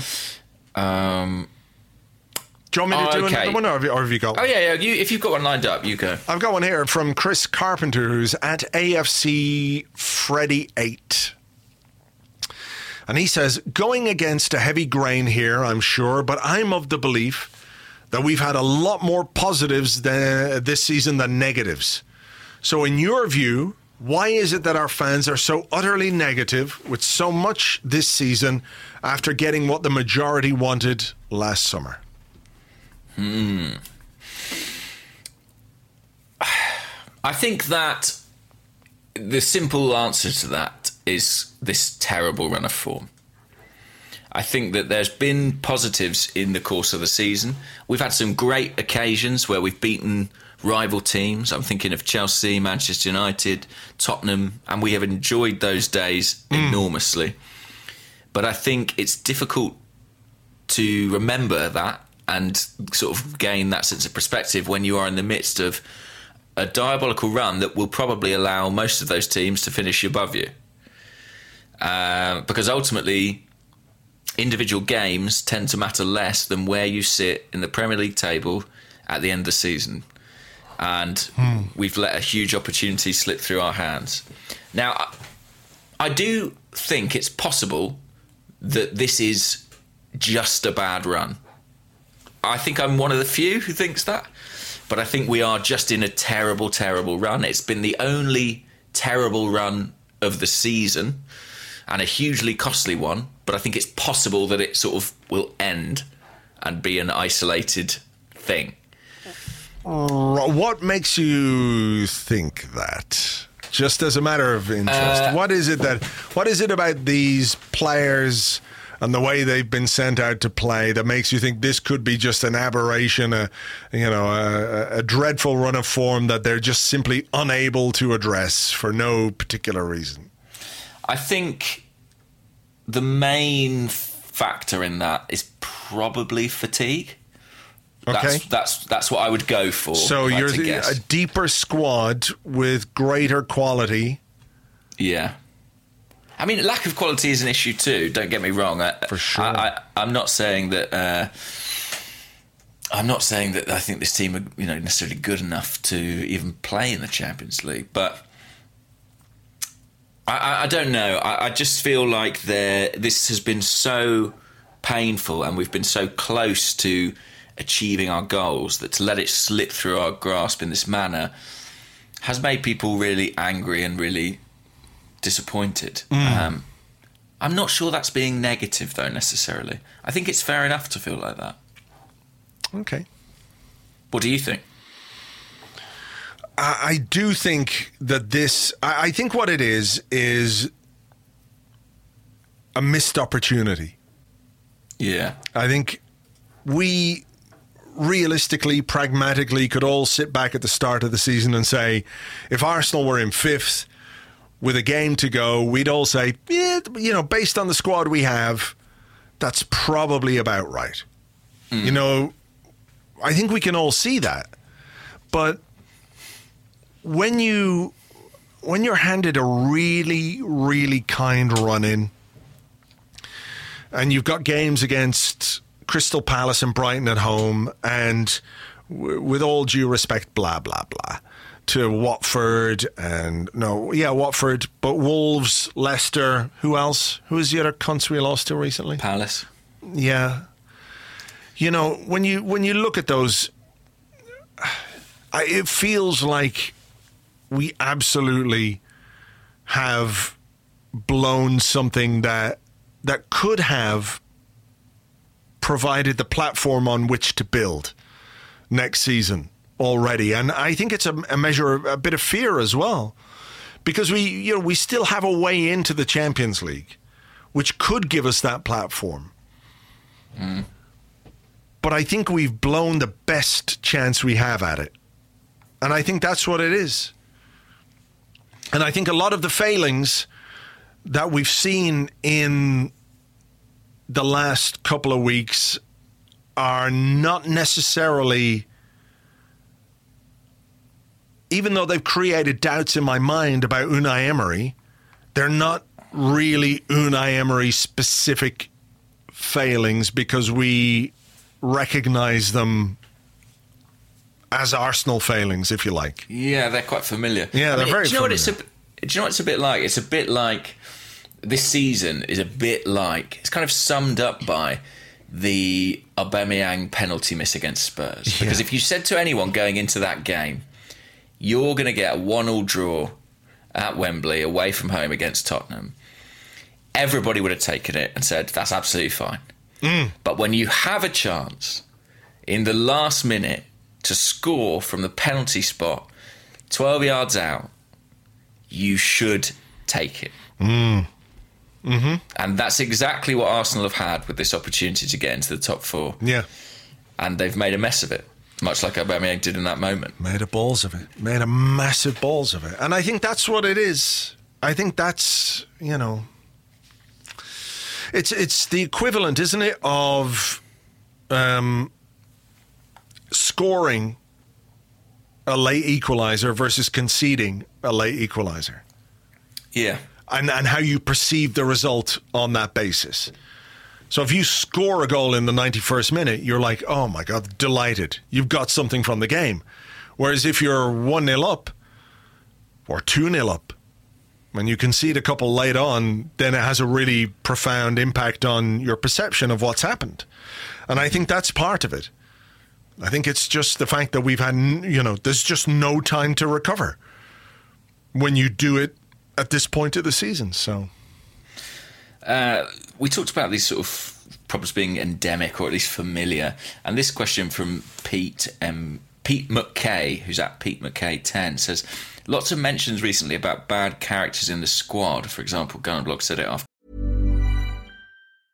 Ready to pop the question? The jewelers at BlueNile.com have got sparkle down to a science with beautiful lab-grown diamonds worthy of your most brilliant moments. Their lab-grown diamonds are independently graded and guaranteed identical to natural diamonds, and they're ready to ship to your door. Go to BlueNile.com and use promo code LISTEN to get $50 off your purchase of $500 or more. That's code LISTEN at BlueNile.com for $50 off. BlueNile.com, code LISTEN. Hi, I'm Daniel, founder of Pretty Litter. Cats and cat owners deserve better than any old-fashioned litter. That's why I teamed up with scientists and veterinarians to create Pretty Litter. Its innovative crystal formula has superior odor control and weighs up to 80% less than clay litter. Pretty Litter even monitors health by changing colors to help detect early signs of potential illness. It's the world's smartest kitty litter. Go to prettylitter.com and use code ACAST for 20% off your first order and a free cat toy. Terms and conditions apply. See site for details. The Sunday's match. Who are the main problem characters? Do you think the manager is big enough to deal with them? Okay, well, look, I was going to ask you this question. Well, I very cleverly have asked you. That's very the cleverly. Genius of what I've done. But much like Andre Agassi, I've returned this in a backhand, and Nick Vorpagel, who's at NS Vorp on Twitter, says, James said he thinks there are actively bad characters in the squad. Could you discuss? Do you mean players that don't care about the club? Players that are losers on the pitch? Players that don't work hard? Genuinely mean people? What do you mean? I mean, we have evil players. We have forces of evil at work. Witches. There are witches in this team. The darkness is upon us. We're straying into intangible territory here. So let's all hold hands and be brave and hope that, you know, we don't get slammed on Twitter. Right. But I think what I mean by that is that I think the culture of the club is a bit problematic. And I think that was the case under Arsene Wenger, and judging by what I've seen this season, that hasn't sufficiently changed. And it's not to say that players don't care or hate Arsenal or aren't trying. It's to say that, how can I put it? Arsene Wenger used to say about Kolo Touré, and I think he said about Sol Campbell too, I would go to war with these guys. I wouldn't go to a punch-up in a pub car park with these current Arsenal players. I wouldn't go to fucking Tesco with them, let alone a punch-up. Like, how many of them, in a sort of clutch moment, to borrow an American term, do I trust? Do I count on? If I was picking a team to play for my life, how many of these Arsenal players would I pick? Very few. Very few. Possibly none. And honestly, like a couple maybe. And you can think of the ones who you would pick, and I think probably people would say someone like Aaron Ramsey. Yeah. You know, Laurent Koscielny. You know, there are good characters in this squad. But there are other players who, when it comes to the crunch, flake time after time after time. So many flakes. And I, as a fan, I find it exhausting to watch, and I find it difficult to be energised and positive about that group. And I think it is a cultural thing. I think there was a complacency that crept in under Arsene Wenger that has not yet been eradicated. And I do wonder if, to a certain extent, you know, the way in which Unai Emery kind of folded on some of his ideals this season has probably allowed that to set in a little bit. Like five captains, for example? Yeah. I sort of think that's bullshit. And you know, why is Mesut Ozil captain of Arsenal? That's mental, isn't it? Yeah. Yeah, like whatever. He's a great player. He's not an inspirational leader, is he? No. I sent you a text yesterday. And, you know, I'm not going to go into the full details of it, but I expressed some concerns about Ozil as captain. And you can, like, whatever you want to think about captaincy and the role of it or the importance of it, like, that's not who he is. It's just not who he is. It's like putting him in goal. It's madness. Yeah. And unfortunately, it's like asking Tyrion to be a fucking high jumper. Yeah. And it's emblematic, I think, of some of the issues that run through the heart of this Arsenal squad. Like the decisions aren't made for the benefit or for the right, like they're not made in the right way. Like making Mesut Ozil captain, it's not the right decision for the team. No, and we've got it's a way of kind of, it's a sop to the player in a way. Yeah, it's this ridiculous situation where a player who a few months ago the manager was like, he's not part of my plans. Now he's playing nicey to him, starts every game, and he's the captain. And that, to me, is where Emery, I'm not saying it was the wrong decision to bring Ozil back into the team, but I think that flip-flop did him a lot of harm. And to a certain extent, it's true with Ramsey too. And I think if you think about Manchester City, say, the team that look likeliest to win the title as things stand, it feels like, you know, Pep's created an environment that feels meritocratic. And if he is going to not start Aguero or take him off after an hour or not play Leroy Sané, he'll do that. And I felt at the start of the season that Emery was kind of introducing that. But as the season's gone on, it's sort of become a little bit cushier. He's sort of reverted to the easy decisions rather than the... Yeah. I think so. And sort of, you know, that disappoints me. And on the character front, I do think the answer is a clear-out. And I'm not saying it will be easy, but I think when the culture of a club or any organisation is a little bit rotten, you need to take out some of the big figures. And that's why, you know, I'm sad about Aaron Ramsey going, but had we sold him for money and replaced him with a quality player, I don't mind that. I think we should be embracing change. Yeah. I think we should welcome that. But we've hamstrung ourselves. We've got one hand tied behind our back trying to do it. Yeah. But I don't know if you know what I mean about character, but it just feels like there are lots of players in this squad who we talked about crumbling away from home, and it just feels like there's a lot of players in this squad who, under pressure, don't necessarily produce their best. No, I agree. I think there are... I absolutely dig the idea of collective responsibility, where everybody feels responsible on the pitch for what happens. But the 5 captains thing, I mean, I guess I kind of give Emery a pass on it, because I think it was really difficult for him coming into a new club, Koscielny not being fit as well. Koscielny not being fit. He wanted to make it as inclusive as possible. And maybe he was looking for these guys to step up. And from those 5, he might find the 2 that he really wanted or whatever it is. But I do think it is a sidebar to the way we've been operating for a while. And everyone talks about the need for a new Tony Adams. They're not, you can't just fucking tell somebody, you're Tony Adams now. You're captain, be Tony Adams. It doesn't work like that. It's not possible. The reason that we talk about these iconic captains like Adams and Keane and that racist guy at Chelsea, they're very rare. They're very rare.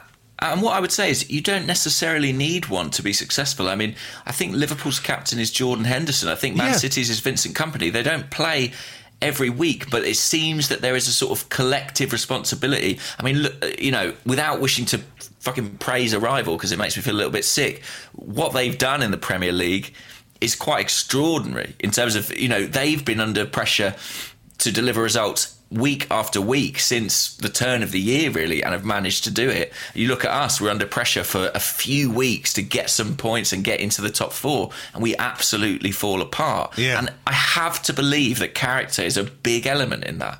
Of course quality matters, of course tactics matters, but there is an element of character to it too, and we just fall down there for me. No, I agree. Too many brittle men. Is it my question or your question? I don't know. It's we switched it round there. I think it can be either. Have you got a question? I do, actually. Just one from Facebook here, from Andres Grushot, who says, "What else does Christian Bielik have to do to get a mention on the podcast?" Well, yeah, fair play. I mean, he's not been my primary concern for much of the season, but I've seen some clips of him doing some nice things in the Charlton midfield. I mean, that is League One, I believe, so it's a different level. How old is Christian Bielik now? 21. It feels like he should be 40, right? Because he's been around for so long. He's been around a long time. But, he's only 21. Yeah, and he's got a lot of the ingredients you would look for. He's certainly got the size. And he's playing in central midfield as well. Moves the ball quickly, smart passer. I mean, it'll be interesting to see, won't it, what happens with him next season. He'll be back for pre-season and they'll get a close look at him there. I'd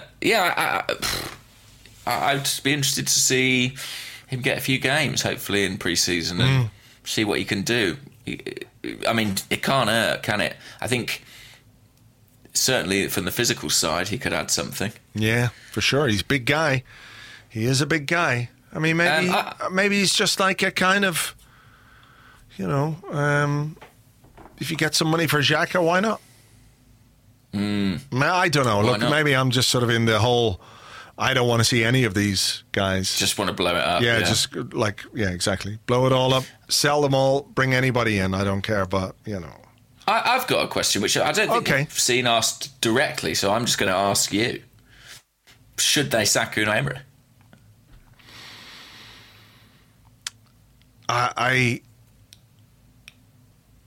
If they have somebody better that they can get, absolutely. Mm-hmm. But, I don't think they do. And it depends on the Europa League. So, look, I'm not convinced. That's where I'm at with Unai Emery. I'm absolutely not convinced, and I see all the arguments one way or the other, and they're giving him a transfer window, and, all of it makes sense to me. All of it. My gut feeling, as I think I said to you last week, is that he's not quite the right guy. Mm-hmm. But should we sack him for, if he wins the Europa League? How can you? Like, they won't. They won't. I mean, they won't. Wouldn't if he does that. No, they wouldn't if he does that.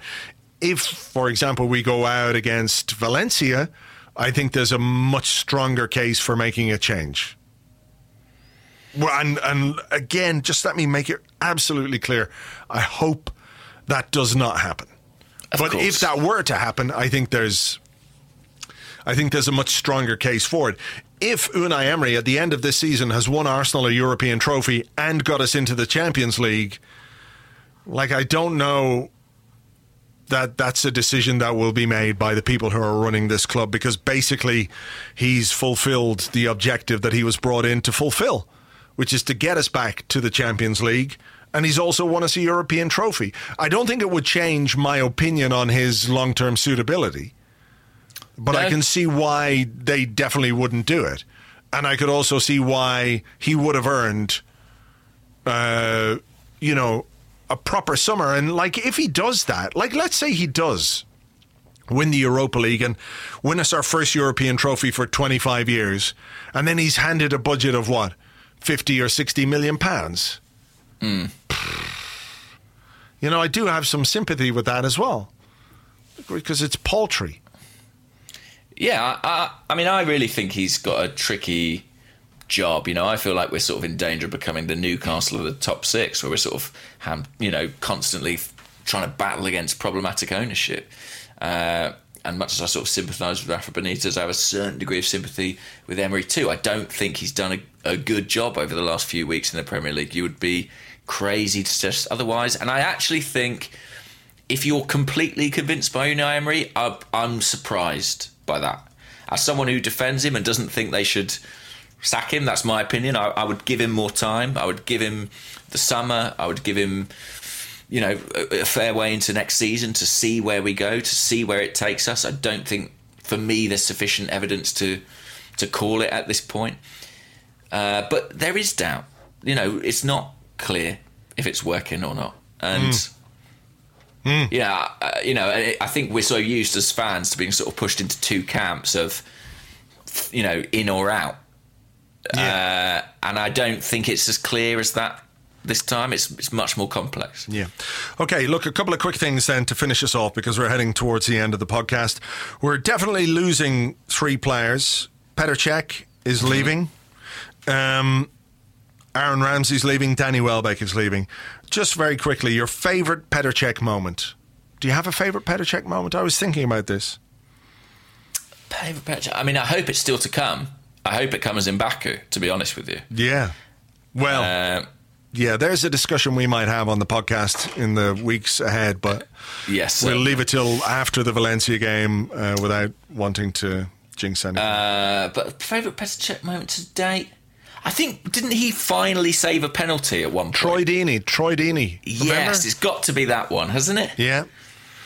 Did you have any other contenders? No, that was the one that was in my mind. And, I think just in general, when you sign a player who's so long associated with Chelsea and he comes to Arsenal and he's, widely respected and everyone thinks he's a great guy, and even the Chelsea fans still think he's a great guy, I think that's a measure of the character and personality of Petr Cech. I think he's been a great professional, and maybe it hasn't been quite as successful a transfer as we hoped it would be, but I still think all in all it's been a positive.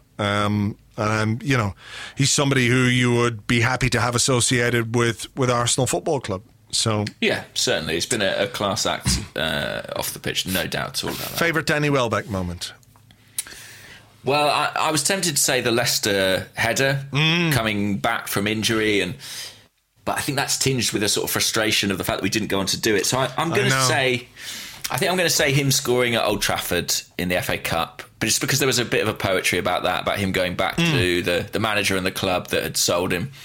It was Van Gaal, wasn't it, and scoring there. So that one for me. How about you? Yeah, I think the Leicester goal, despite the fact that it was in a season of complete frustration, that moment inside the Emirates, I was there, I was at that game, and it felt this is the thing that we have about football, isn't it, where we go, you really felt something special there, and it turned out not to be that special in the end. But just for those few minutes, that connection with everybody else in the ground, and the way that goal was celebrated, and the optimism that it generated within the stadium was amazing. So I have to go with that. And I guess there's no doubt about what's the favourite Aaron Ramsey moment.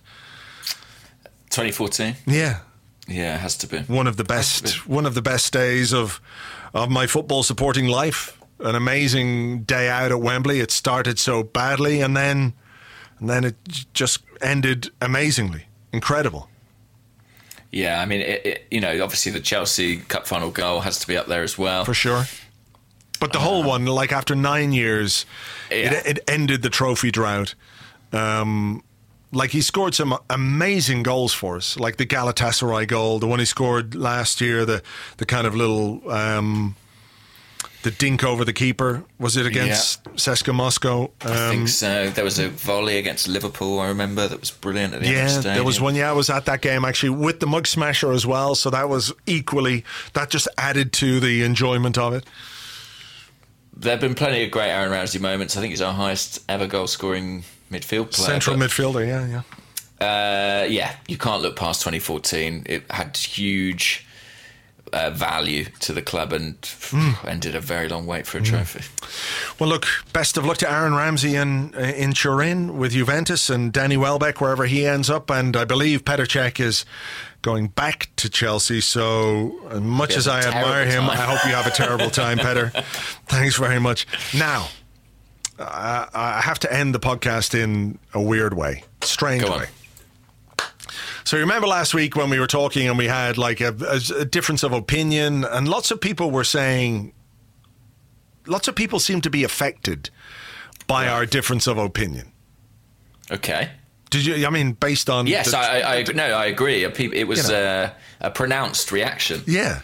Well, I think it's, since the whole butter and jam thing, it's been relatively peaceful on the podcast. Since Butter and Jamgate, we haven't had such a profound disagreement about things. And, to me, it was like, okay, we just have a bit of a disagreement here, but people seem to read quite a lot into it. So the other night, James, I was, I'd had a couple of beers, as you do, have a couple of beers, and I came across this really weird website called Cameo. Have you heard of this?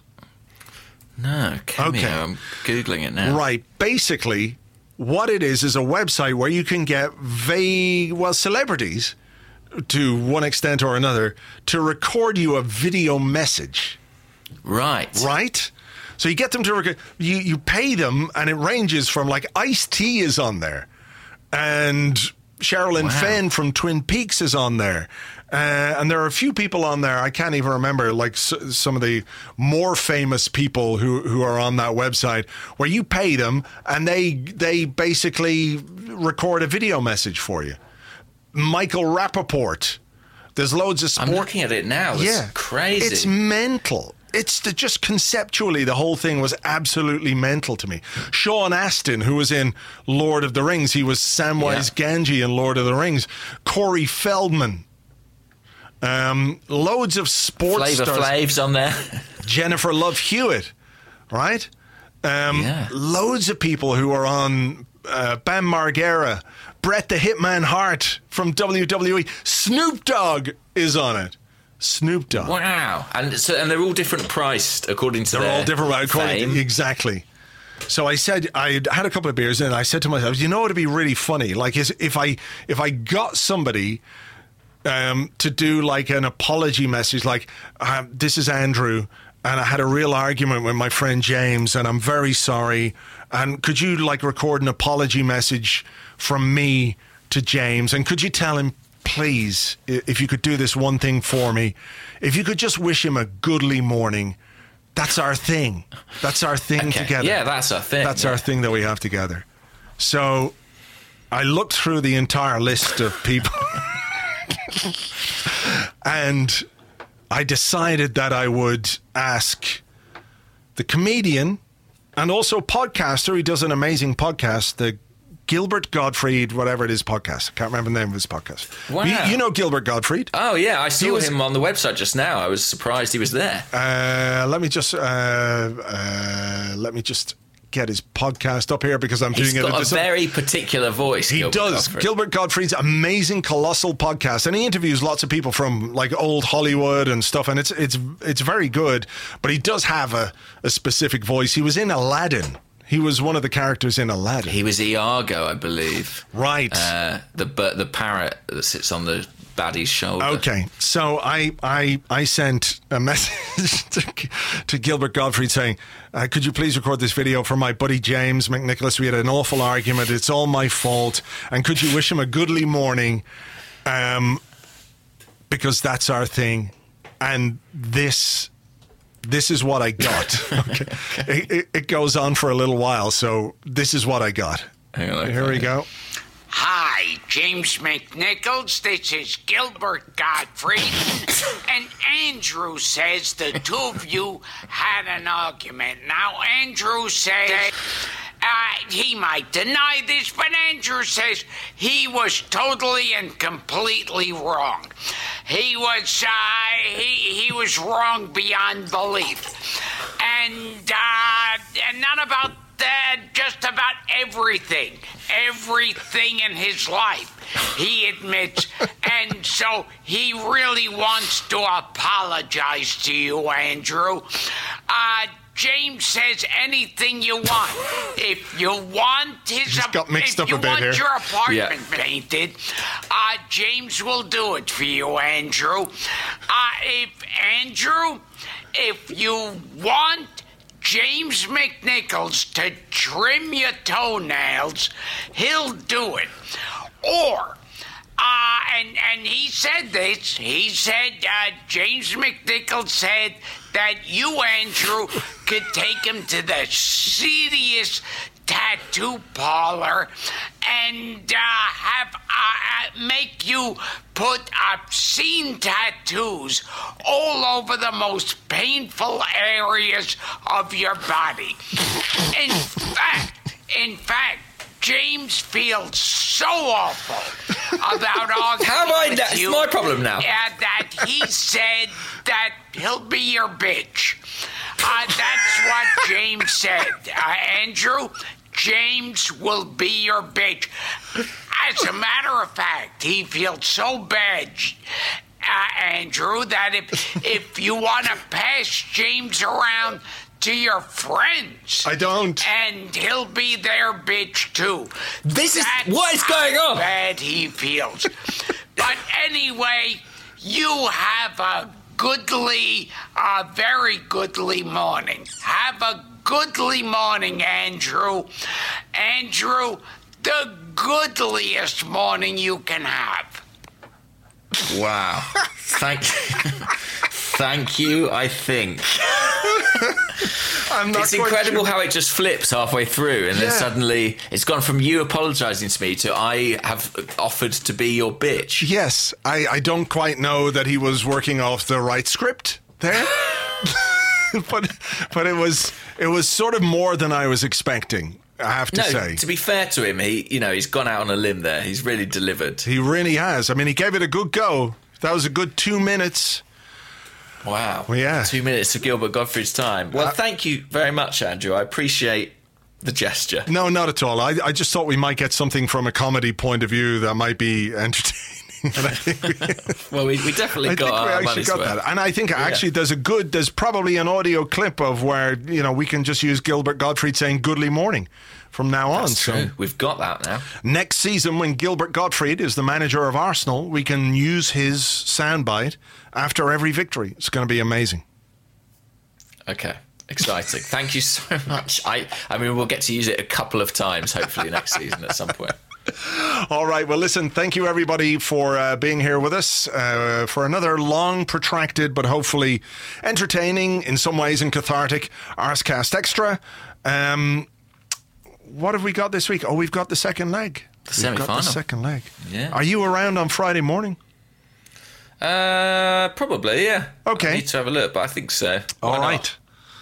Well, why not? Why not? We should have another Arscast Extra on Friday morning then, and hopefully we'll be celebrating the fact that we're in the Europa League final. Fingers crossed. Fingers crossed. Fingers crossed we have the goodliest of mornings. Godly morning. Godly morning to you, James. And I would like to just stick things in my ass. Lovely. Absolutely lovely. All right, we'll leave it there. I don't know what else to say. I think we've ended this podcast in a way that doesn't have any explanation. Anywhere to go. But No. it'll be memorable, I suspect. We've hit a wall, just like Arsenal. But we'll see what happens on Thursday. Fingers crossed on Thursday. We'll catch you on the next one. Bye-bye.